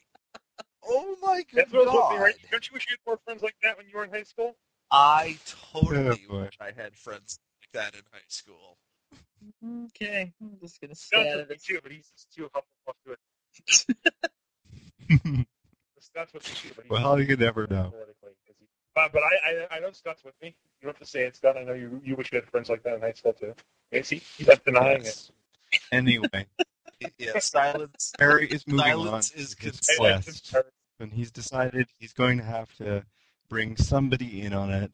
So he's bringing in Jamie and Draco, though he still hasn't told them he's from an alternate universe. He's telling them, I have this plan. I need to find somebody. I need to find a Muggle-born witch. And they are understandably confused, and they have no idea how he's going to do this, but he says, I happen to know some names. I just saw them somewhere. I can't tell you. He's going to find someone. Yeah, the excuse "I can't tell you" comes in very handy for Harry, and everyone, rightly enough, gets sick of it. Yeah. What do you mean you can't tell us? Oh, Harry. How he uses the fact that they're in Slytherin to convince them. He's like, are we Slytherins or not? Of course we were sneaky enough to do this. And of course he's not even used to being a Slytherin, but it works for him. He's just saying, he's playing off the stereotype. Let's be sneaky for the sake of being sneaky. And they're all like, okay. No problem. Hey, if somebody presents me with something that could be some sneaky fun and I have nothing better to do, I'm likely to go along with it. Yeah. Just for something to do. I was going to say, that'd be like, if I was in Hufflepuff and I was from an alternate dimension, and Hufflepuff was like, what's wrong, Michael? Why are you acting so strange? I'd be like, give me a hug. And if I'm in Gryffindor, I'd be like, he called her a mudblood. And they'd all attack him. And in Ravenclaw, I was like, it's a pop quiz tomorrow. So I cover all my bases. You can cover all your bases. That's good. So he's got this plan. He's going to find Hermione, but what he's got to do is he needs the invisibility cloak and he needs the Marauders map. And so he's got to come up with a plan on how to get those. And so he tries sending a letter. Well, first of all, he tries to get Jamie to talk to Lily about it, and Lily doesn't answer. And he decides he's going to send a letter to Remus, who, along with the Muggleborns having not been admitted into school, all of the werewolves have been rounded up and put into basically concentration camps. But they still can get letters in and out. So he sends a letter to Remus asking about the cloak and is waiting for a Better than reply. a concentration camp. It's mildly better than a concentration camp. It is in fact a slave labor camp, and they sell the products that they make. Mildly better. Mm-hmm. Not a whole lot. But I like their little exchange with Draco here. He's like, what about me? Am I Mr. Useless now? He says, no, you're Mr. Money. I have no allowance. I'm broke. always have money. You can fund us. Yes, that's your job. You get to be the bank man. And chapter 6, I believe, is when his plan ends up coming together. Well, first he has a number of these memories that, again, we've already talked about with the stalking and all. And then his plan starts coming together to actually make it into the Muggle world. Yes, after the incident at the Quidditch pitch and spending time in the Muggle classroom with Ginny, he walks her back to her common room, and all of a sudden, the caretaker's behind him, and he doesn't know where he came from. He's sure he would have seen a shadow or something, and he gets taken down to the office, the crashing, banging sound, and the caretaker leaves after giving him tea, which I thought was hysterical. Would you like to be the mother? And Harry takes the opportunity to go through the files and find the Marauders map, which is one of the things that he needs. Yeah. And They actually have a nice character-ness, which is kind of disconcerting. yes, It is a because little creepy after Filch. But Filch- Filch disappeared. right, all of the squibs have disappeared. Squibs all disappeared. We don't know why or how, but they've gone. That's 3 things the Ministry has done, or we presume that bad factions within the Ministry were responsible for this.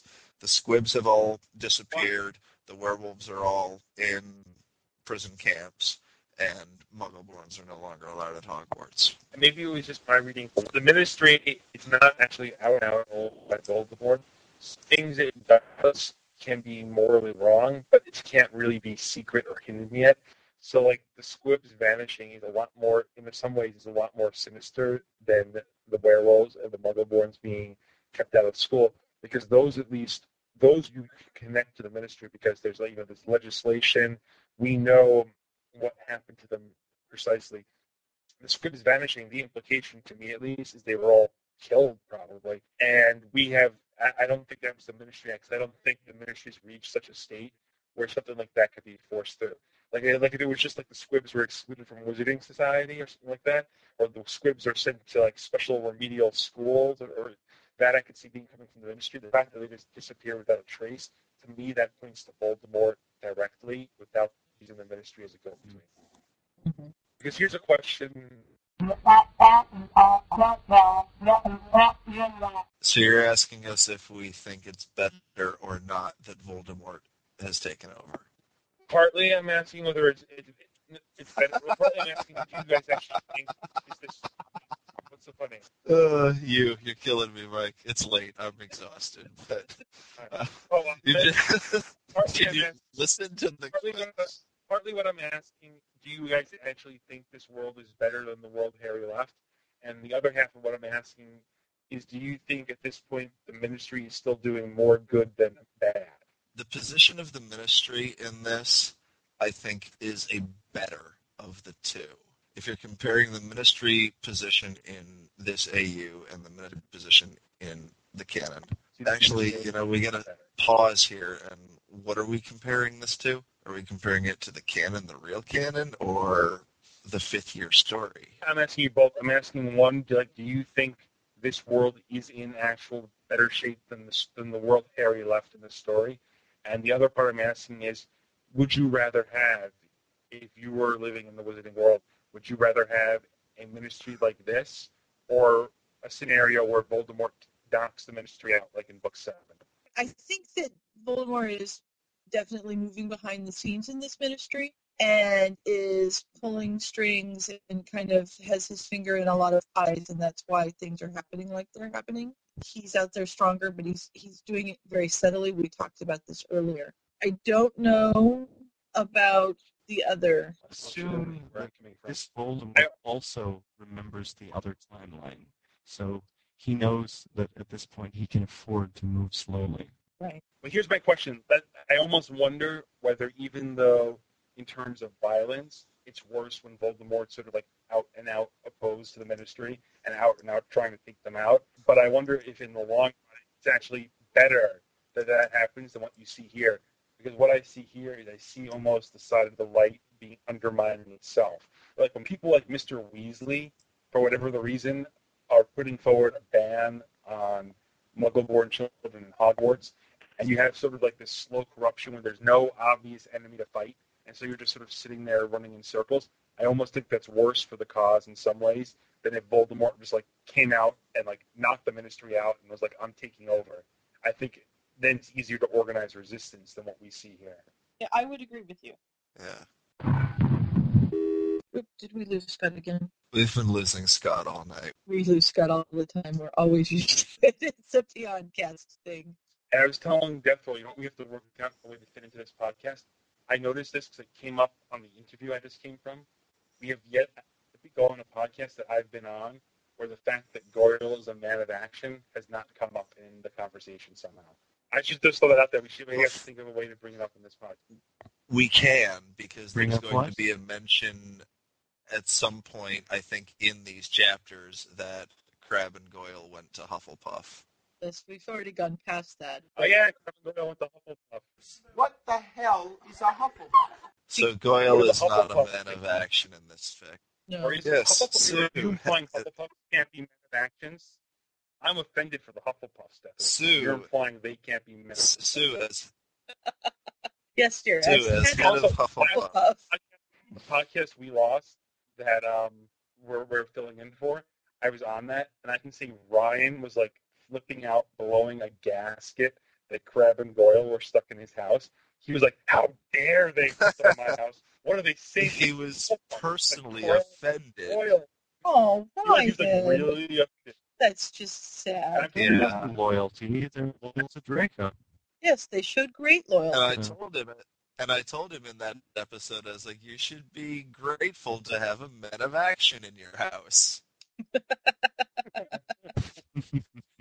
I can actually see them in Hufflepuff because, like you guys said, they do show this loyalty. And I also maintain that no 10-year-old child is an idiot. I mean, that was not an idiot evil. I meant to say they are idiots.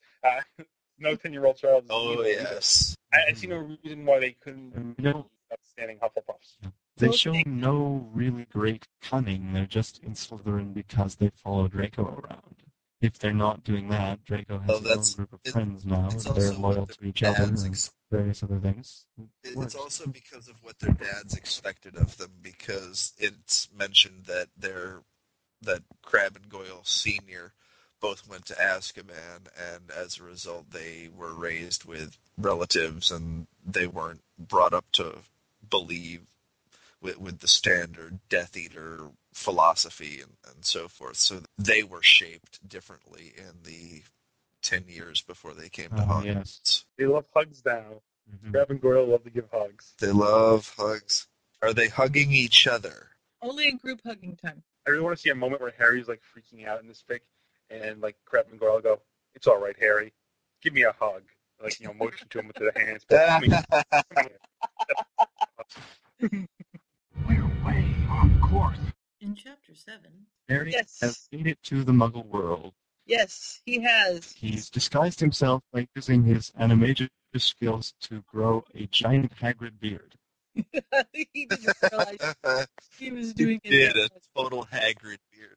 That was funny. And I love that he's gone to the library.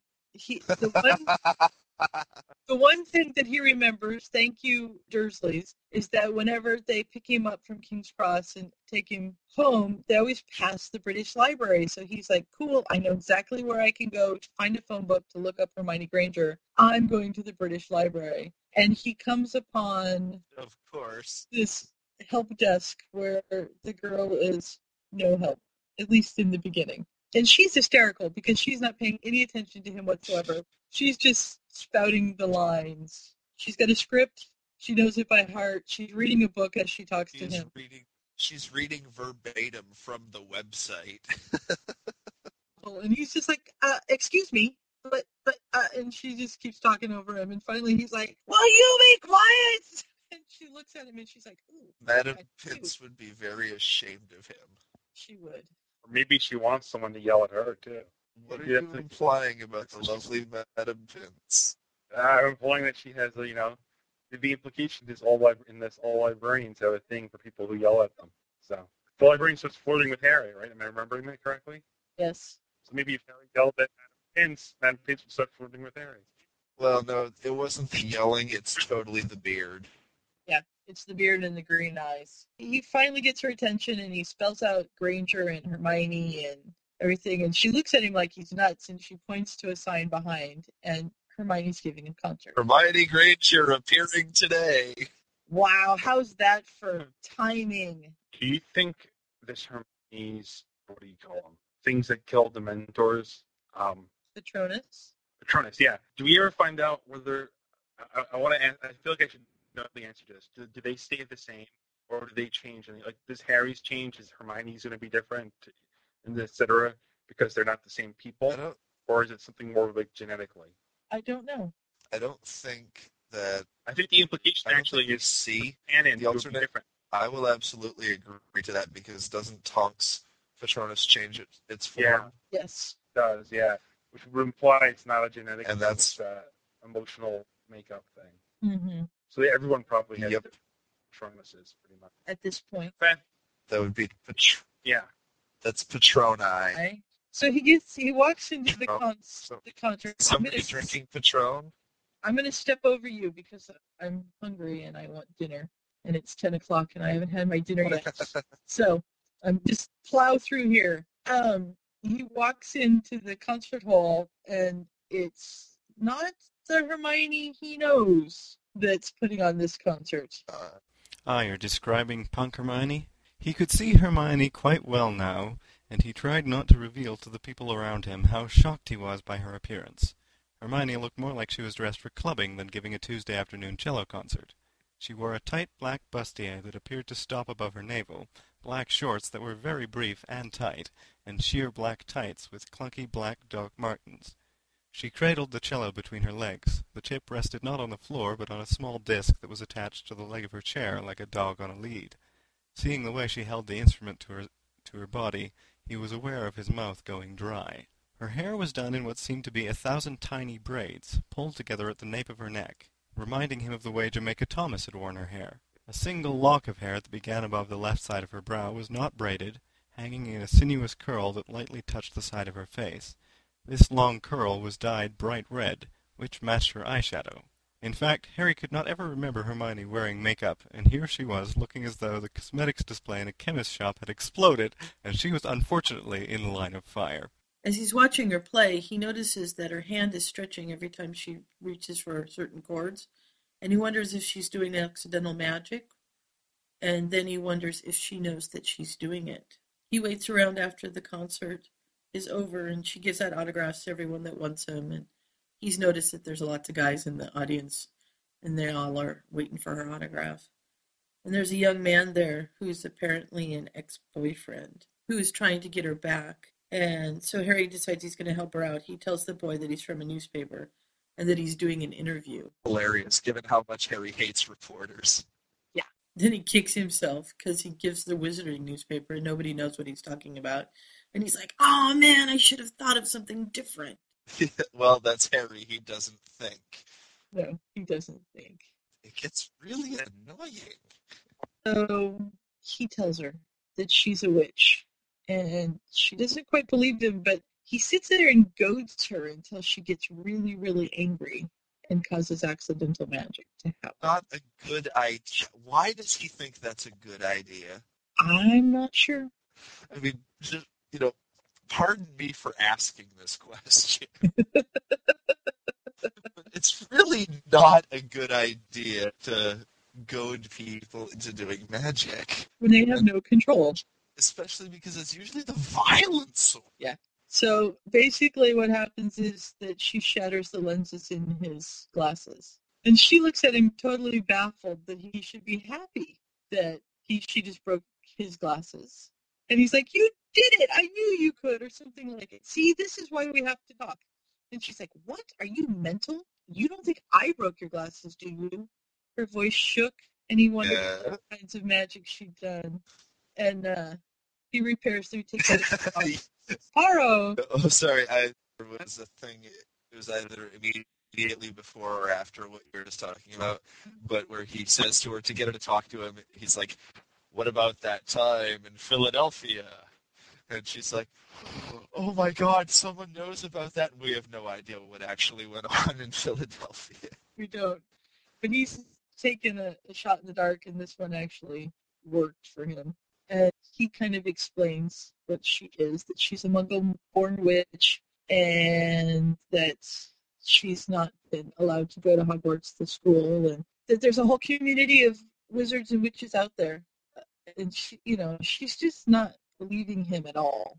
And so he gives her the wand and says, here, you try. And she tries to levitate the cello. It ends up smashed on the floor because she has no idea of the force that she has, and she just... And then she blames him. Well, yeah, it's his fault.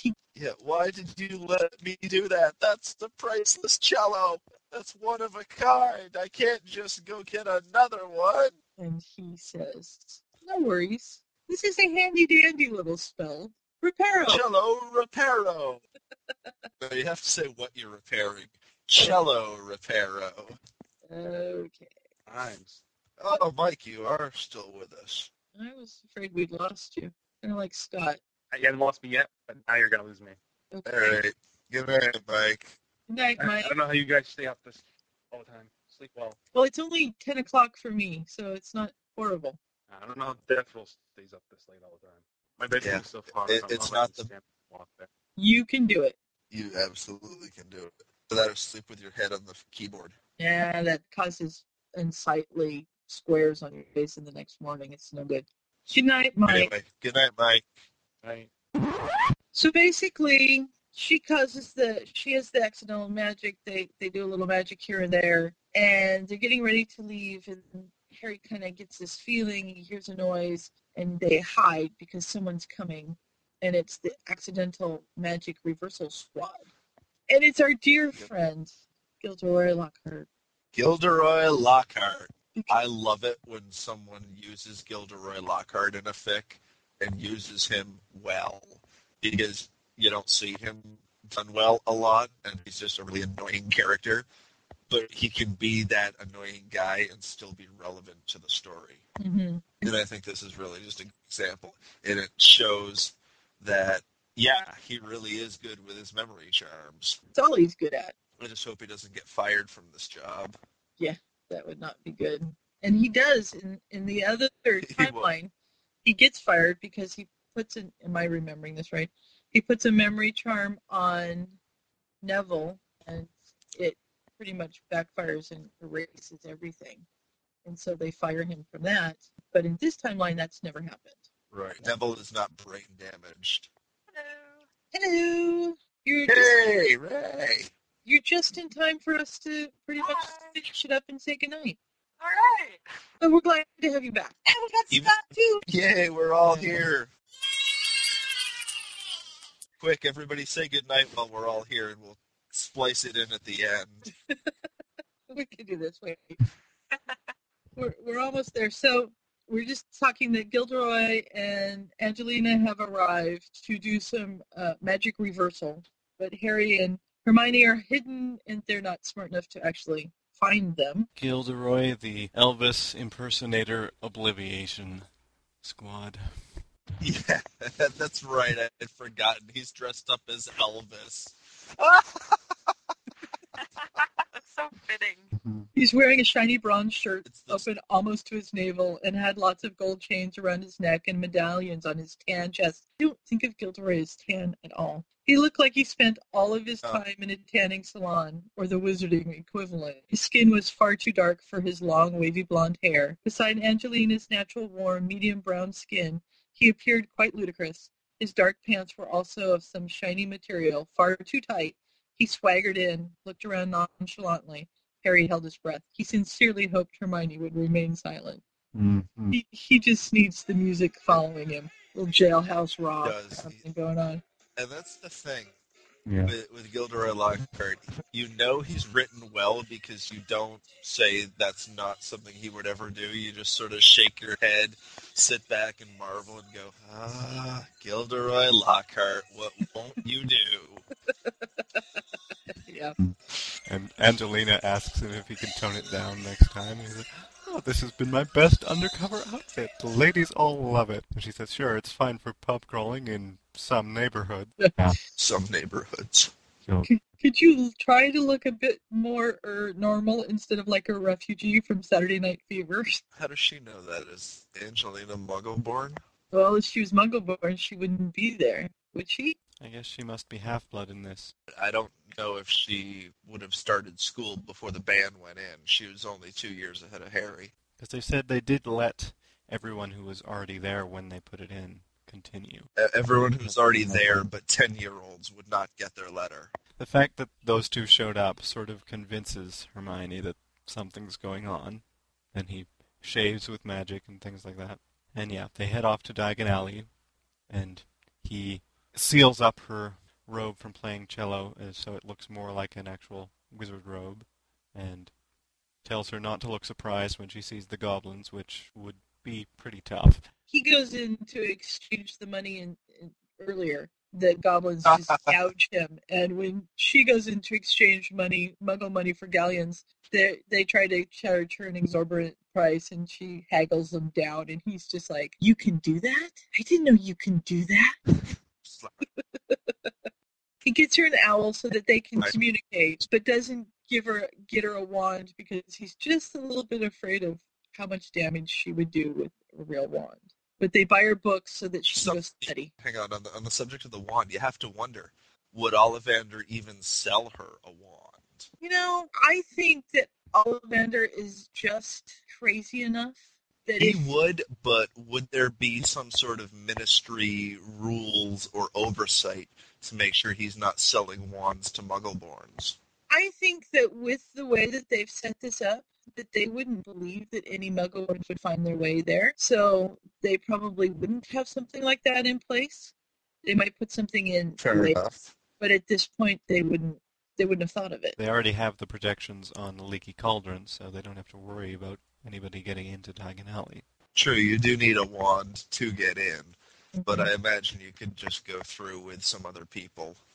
You wait till you see some people going, and then you go and look casual and so forth. And there are ways, but you would have to know about it, and until Harry comes along, they don't know about it. Because nobody else would tell them, but Harry's bound in determined. And they make a plan that she is going to attempt to help him find all the rest of the Muggleborns. Right. And she's going to use the computer. So she's going to go try to find the rest of them. And so they have a plan. And Harry's going to bring Ginny back the next weekend so that she can explain all about being a witch to Hermione while he goes and looks up whoever she happens to find for him. Which is another interesting difference with this world when you think about it, because I very much doubt Arthur has as much access to all the Muggle artifacts and things as he would in the canon universe. So Ginny really has hardly any experience at all with Muggle thing. One of the things earlier when they were meeting in the Muggle Studies classroom, he had to show her where the cooking instructions were on a box of pasta. He heads back to school because he realizes he's late and he better get back before he's missed. And he's got it set up that Draco is waiting for him with the Marauders map and is going to let him, make sure nobody's in the corridor when he sneaks out from behind the mirror. That's how he got into the village.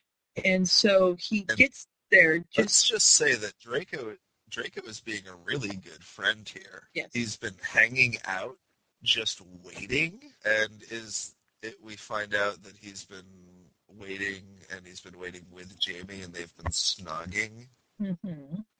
Does that happen? I don't remember. Yes, that's where I was just going. So go ahead and finish it. I think it's tremendously funny. Harry has to play the protective older brother, and it's against his best friend Draco. And Draco, apparently, from all things, is absolutely not to be trusted around women. So it seems. And of course, that's exactly when Harry manages to come and start hearing the conversation. Yeah. Of course, it's for entire comedic value.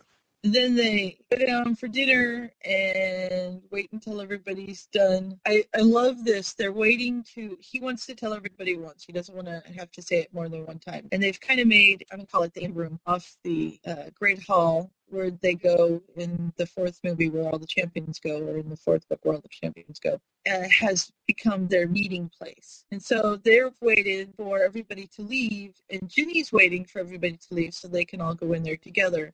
But Ron and Seamus and Neville are all with Ginny, and Ron's like, come on, Ginny, you can read in the common room. And they're like, oh, man, how are we going to get her? And so Jamie's like, oh, allow me.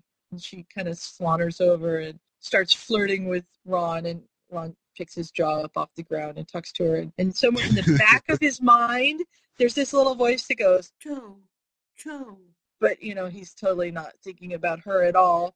And then Seamus kind of steps in front of him and is trying to one-up him, and he steps back in front of Seamus. And Harry's just afraid that Draco's going to kill him, and Draco's over there just laughing his head off because he knows that she's just playing them both, or all three. Well, Neville's interested in Ginny, so he doesn't really care. In that scene, I really wondered just when exactly it was that Jamie was revealed as part Veela.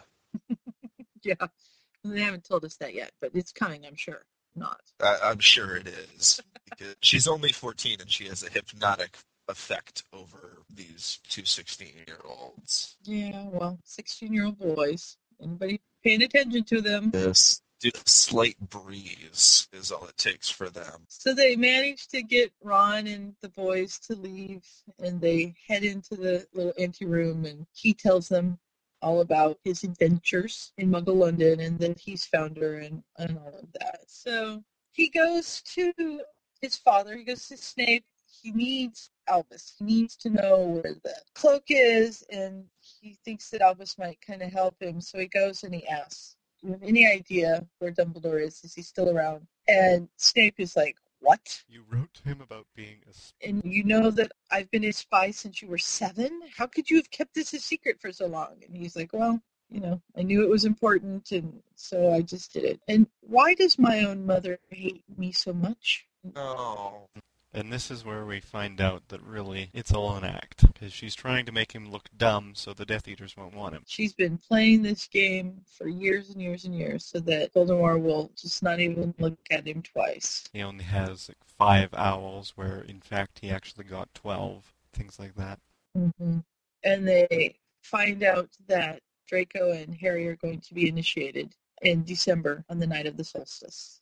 Even though she's been trying really hard to make him look bad in Voldemort's eyes, it doesn't matter because he's the pawn that Voldemort wants, and he's part of the prophecy. They don't know which one, but Voldemort will have both of them. And he asks permission to tell Draco.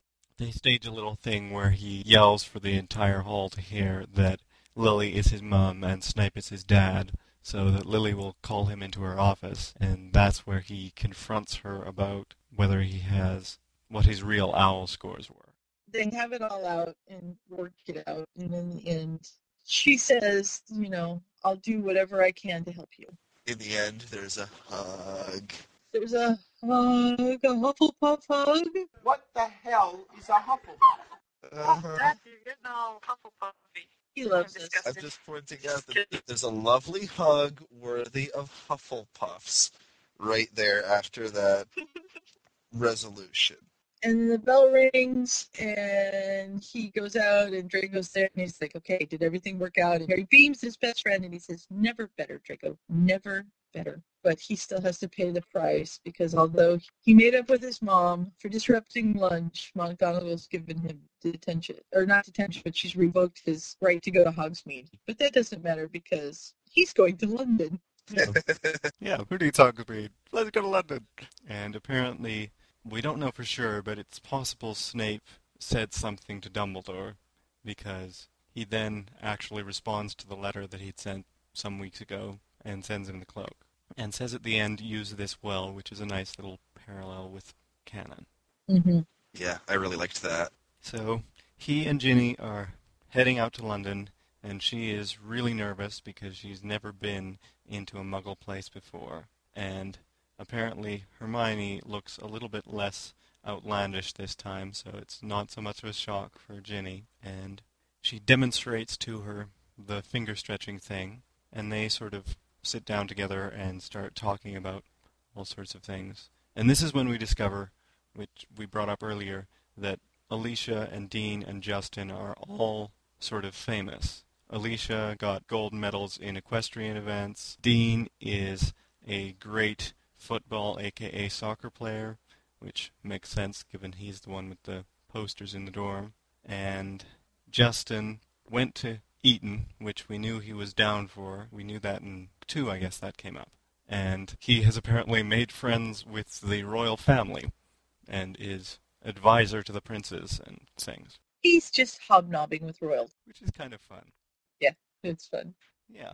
And so, and that, there's no way to really get a hold of Justin because of the security at Eton, and especially the security around him because of the royal family. And Alicia's out in the country at her parents' horse breeding farm, but you might be able to see Dean. So Harry heads off on the tube, which we know he's not good at, to find Dean. And he has this little deja vu thing because there's Ginny. And he's like, "But I left Ginny in the apartment." And he realizes it's not Ginny. It's just somebody that looks an awful lot like Ginny. It's somebody that looks like Ginny's going to look in 10 years. And so he forgets all about Dean, and he starts following her. Because Harry has never, ever followed anyone around, ever. No. He's not a stalker or anything like that. Yes, his stalker tendencies are coming out again. Oh, dear. He knocks on the door. "Hello."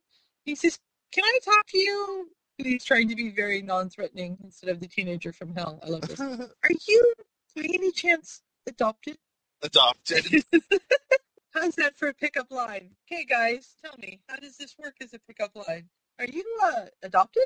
I can make it work. I'm sure you can. You know, is your name Annie or possibly Peggy? 2 different names. And she's like, Margaret? My name is Margaret. And he has all this information about her, and she's just getting paler and paler. It's understandable. Oh, yeah. I love this. And, you know, she's like, my family died in an accident. My entire family died in a car accident. I've had amnesia and everything like that. And he says, he can't help himself. And he's like, your family didn't die in a car crash. They're all alive and well, acquainted with them. You are? She says. And she slams the door in his face. And you know, she's like, that's it. This guy's just nuts. And he thinks, chapter ends with him thinking, just wait until I tell her she's a witch. Yeah. And there's our cliffhanger for the end of the episode. Dun, dun, dun. I also like the parallel that she thinks her family died in a car crash. Harry in book 1 thought his parents died in a car crash. His parents died in a car crash, yeah. Yep. It's a very convenient plot device. In her case, they haven't died at all, which is a little bit different. So. Oh. And so, we don't know what he's going to do about convincing her he's not just some creepy kid, and how they're going to find the other 3 people, and what is going on with that, and whether they actually make it through to the former dimension or not. So, in order to find out, you will have to either continue reading the chapters, or read the chapters and show up again next week. Tune in next week. Same bad time, same bad channel. Mm-hmm. Different host, though. Yes. It'll be the regular cast, plus myself. I will do my best to keep Ryan from monologuing the whole time. Relinquish the reins back to Ryan and the main cast, and go back to our one-shots, because we're very happy there. But it's fun to fill in every once in a while. But yes, this was a good episode, and I like these chapters. It's a very interesting idea, and like I think you said, Deathroll, I would like to see more of this universe in something else. Just because, see what happens with this. Because I strongly suspect that eventually in this story he's going to end up getting back to his original universe. But I'd still like to see more things that happened in this one. And I still like Aberforth the Landscaper. This story, one of my favorites. It's one of the first that I read upon getting into the Harry Potter fandom, this whole trilogy here. And this story here, this alternate universe, provided some of the inspiration for my own fic. I have been very glad to cover it on the podcast. Ray, do you want to share with the listening audience what your decision was listening to us Babylon? I'm going to read it. Poor Ray's been sitting here this whole time, not having read anything that we're talking about, so we make no sense. Or close to no sense, anyway. Okay. Have another Sounds pretty crazy, weird, and interesting. It's a really fun fic. It really is. It gets a little long in some places, and there's lots of different things going on. Yeah, like third. Why? All in all, this was a very good fic so far. A little hokey in places, but then so was the first one. But generally quite good. And most of the things that were odd and cliche seem cliche now because she did them first. So, yeah, this was fun. I'm going to continue reading the fic now that I don't have to have stopped where this episode stopped. There goes Scott again. It's a good thing we already recorded the ending. I have a story. You have a story? Okay, talk fast because I'm starving. I have a story. I'm sorry. Okay. I went out to bring Dan his lunch, and I'm driving down the road, and there's these cops coming toward me, so I pull over, like you're supposed to do. They pass me. I'm getting back up on the road and almost get hit by this car who's going 70 and 40. And I realized there's cops chasing this car, and the 2 cops that just passed me had turned around and were also chasing. So I witnessed a car chase in this little tiny town in New Mexico. Nice. Fun. Very nice. Kind of fun. It's fun that I didn't get, hit or anything. Yes, that's very good that you didn't get hit. Otherwise, I was like, holy crap. Very good. Yeah, good times. So. Yeah, good times. So this is Peoncast for Potterfic Weekly. Good night, everybody. Good night. Good night.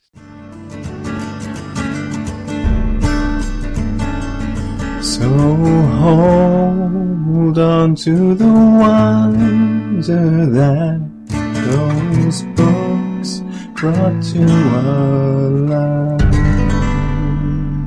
Keep each other safe. Keep faith. Good night. Oh my gosh, this is so exciting. I just love this part.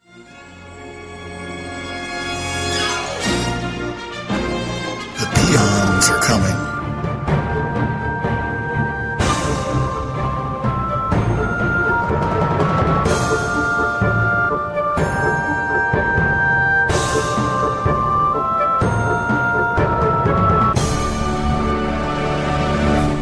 Welcome to Peoncast The Next Generation. I'm Sue.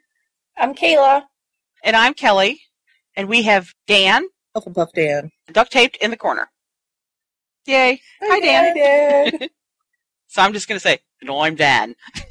That wasn't bad. ... Because yeah, that's right. Yeah. Today you're Australian. Okay. Well, it was a combination of Dan and Scott, because Scott is the walking wounded or is ill and isn't here as well. Right. Scott is not with us today. He still has the flu. However, I'm also editing this episode, which means that I still get to put in occasional comments. We are covering Antosha's F Words number 3, which is entitled The F Word. And this can be found on phoenixsong.net. It's the same series we've been covering the last couple of weeks. And this one is The Rest of Your Birthday Present. We ended last week with an award ceremony, and we're beginning this week with Harry going back to the burrow. With Ginny. With Ginny. I'm sorry, I'm laughing at Dan. Dan, you're not being helpful here. So, Harry is on his way to the burrow to get the rest of his birthday present. He's not quite sure what that means. Oh, we all know what it means. Well, he's hoping he knows what it means, but he's not positive he knows what it means. At this point, Daniel apparently had some wonderfully insightful comments about the Weasley family and their relationship to Harry and how Arthur thinks about Harry and all sorts of wonderful things like that. Unfortunately, because he is tied up in the corner, this entire section of the podcast makes absolutely no sense. Nearing the end of this section, it seems he made a remark about the positive graffiti on the burrow, reading, "Save a cockroach, kick a Death Eater." I totally had that in my notes. I had it written down. This one's for you, Mike. Save a cockroach, kick a Death Eater instead. Oh, poor Mike. Yeah, it's kind of sad that the burrow is defaced. Yeah. Graffitied and all of that, and obviously by someone young, because they didn't spell the words very well. Blood is spelled B-L-O-D. No, it's because they're all incestuous, all the Death Eaters, that's why. Okay. You know, they don't know how to spell. I want to apologize now to all the Slytherins that are listening to the podcast. Sorry. Not the Sorry, Slytherins, guys. just the Death Eaters. They're just the incestuous Death Eaters. There are places where they don't fork. They just don't. Can afford to be taking the example of the Gaunts and keeping it all in Kane. Can I ask when Ian Amicus will be expecting? Crucio! Yeah. So the outside of the burrow looks pretty bad, but the inside doesn't look too bad. No. And I really liked that they mentioned the clock. Yeah. Because that's such a Weasley thing.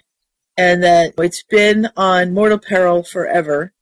And now it's all over traveling, the place. work, Except visiting, for the one that simply said gone. Fred. Which was really sad. Yeah. Well, do you remember she used to carry it around? She would put it on her laundry and carry it around, and everything was always pointed at mortal peril. But at least that's not gone. Right. So she knew that they were at least still there somewhere. So. Right. Poor Fred. Poor Fred. Poor Fred. I miss Fred. Okay, so Ginny is now yelling for Harry, she's upstairs, and he goes up the stairs. The climb that had never felt longer. She's wearing the same clothes that she wore for her 17th birthday. That's so cute. He's like, "Didn't you have your hair up?" And she's like, "Nope, not by the time Ron came in." It was so cute. I'm like, oh yeah. And then they start to kiss, and it's just like it never had ended. It's just how it had been for a while. And then he realizes that she's not exactly into it as much as he is. Oh, I got a part just before that I wanted to input. Okay. I like the part where she's like, oh, so did you ever meet up with any of those Vila? And he's like, no, must have missed them. I wasn't looking, and I didn't want to, and I was just like, oh. I'd probably pounce on him too. Hey, you're going to need to stand in line. Oh, yeah. I just got a visual. Yeah, I think Ginny'd hurt you. Oh, yeah. Yeah. I'd step aside. I think the gate would be locked behind the first person in line there, so. Welded shut. But no, she's not into it as much as he is. And he realizes this and kind of says, what's going on? And she's like, go ahead. Yeah, she's just vibrating. She's so tense. And he's like, okay, let's back up a step. And she's like, no, go ahead. And he's like, I don't think you're really into this. And she's like, no, I am. Go ahead. Come on, let's do it. And he's like, Yeah, you're upset. What gave you the clue?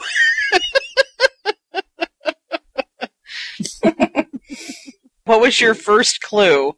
He says you're angry, and she just blows up. And she is so mad at him. Mm-hmm. But she doesn't know how to be mad. It's the only way that she can figure out how to express all of the emotions that she's been feeling.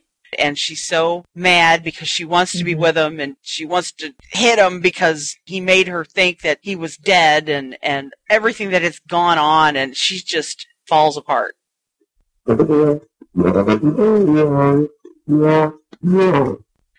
don't think it's so much that. I think it's all this stuff that's gone on has been bottled up in her for so long, and now it's over, and she can take that next step, and she can't figure out how to take that step because she's afraid she's going to fall over.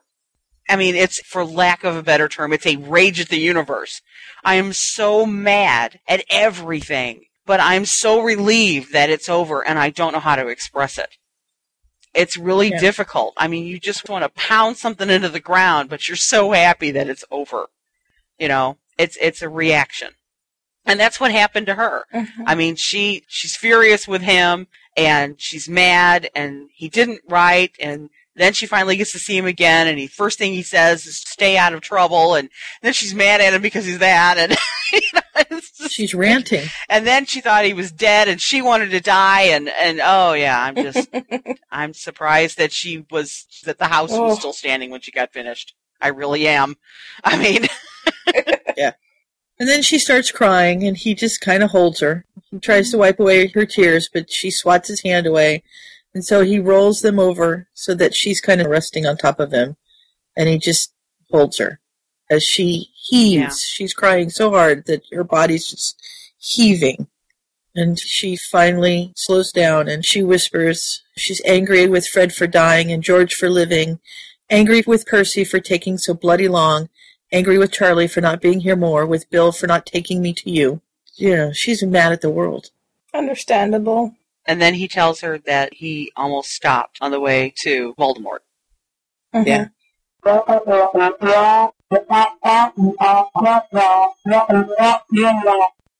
Well, you know, there is always a time to be selfish. And I think she was also mad at herself because she thought she was being selfish. She wanted him. She wanted him to be alive. She wanted him to be safe. And I think that was a guilt thing, too. Because she knew that he had to put himself into the situation to get rid of Voldemort, to win the day. But she's still mad. You know? Yeah. And then she goes on to ask, she's like, what did you mean at the ceremony when you had said that you were never alone? And he replies how when he was about to be killed by Voldemort, and he knew that it would make him mortal and everything. He said he wasn't thinking about it. All that he was thinking about was Ginny and her eyes and her hair and just everything about her and all his memories and everything. He's like, all I was thinking was about you, about the look you give me sometimes. That's like the sun coming up and then everything's good and you're everything that mattered. And remembering that made it look all okay. No. Dear. Yeah. And I like it where she's talking about it and she's asking about it and No, Harry, it didn't make anything okay. I mean, I'm glad you were able to do what needed to be done, though I don't understand exactly why it had to be done. Why you had to bloody, but shut up, it's my turn to talk. I know, I love that. So she's not even letting, he's trying to explain it. And she goes on a little bit further, and a little bit further on, she tells him again, no, don't you say anything, it's still my turn to talk. And he's just laying there, and pretty soon he's giggling at her because she's going on this rant, and he's just giggling. He's just What's laughing so at her. bloody funny, Potter? I'm absolutely serious. Do you hear me? Yeah, and it was because the first time he was there, before your first year, I never heard your voice. Really. Not until you threatened Malfoy at Flourish and Blots. And Ron said how weird that was, because normally you never shut up. Ginny, said Ron, you don't know how weird it is for her to be this shy. She never shuts up normally.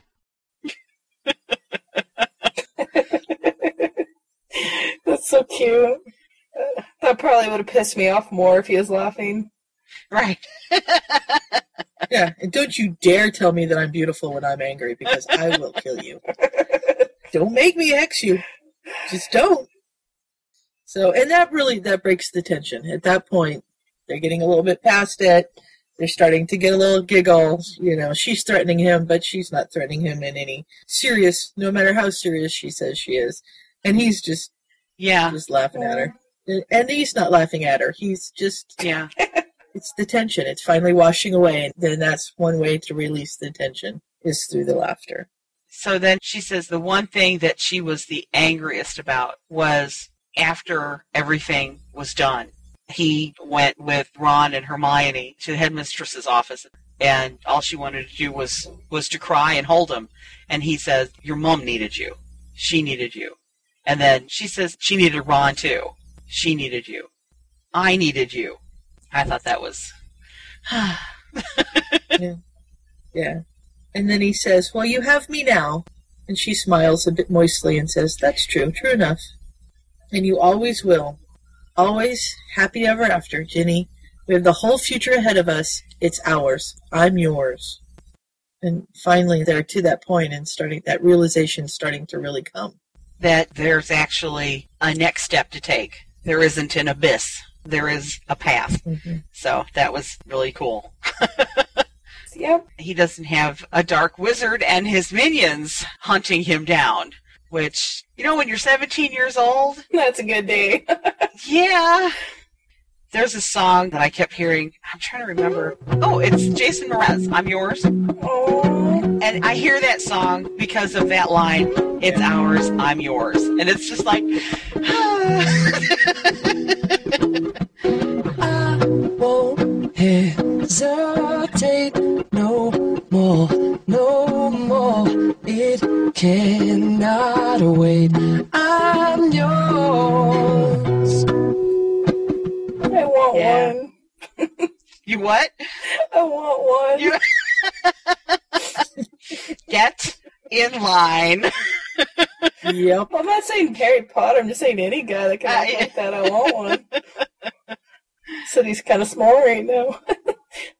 So then they start kissing again, and it's not frantic, and it's not timid, and the hands begin to move and everything. And just when Harry's thinking it's going to work again, she stiffens against him, and he stops. And she says, sorry. He said, no problem. We have all the time in the world, the whole future.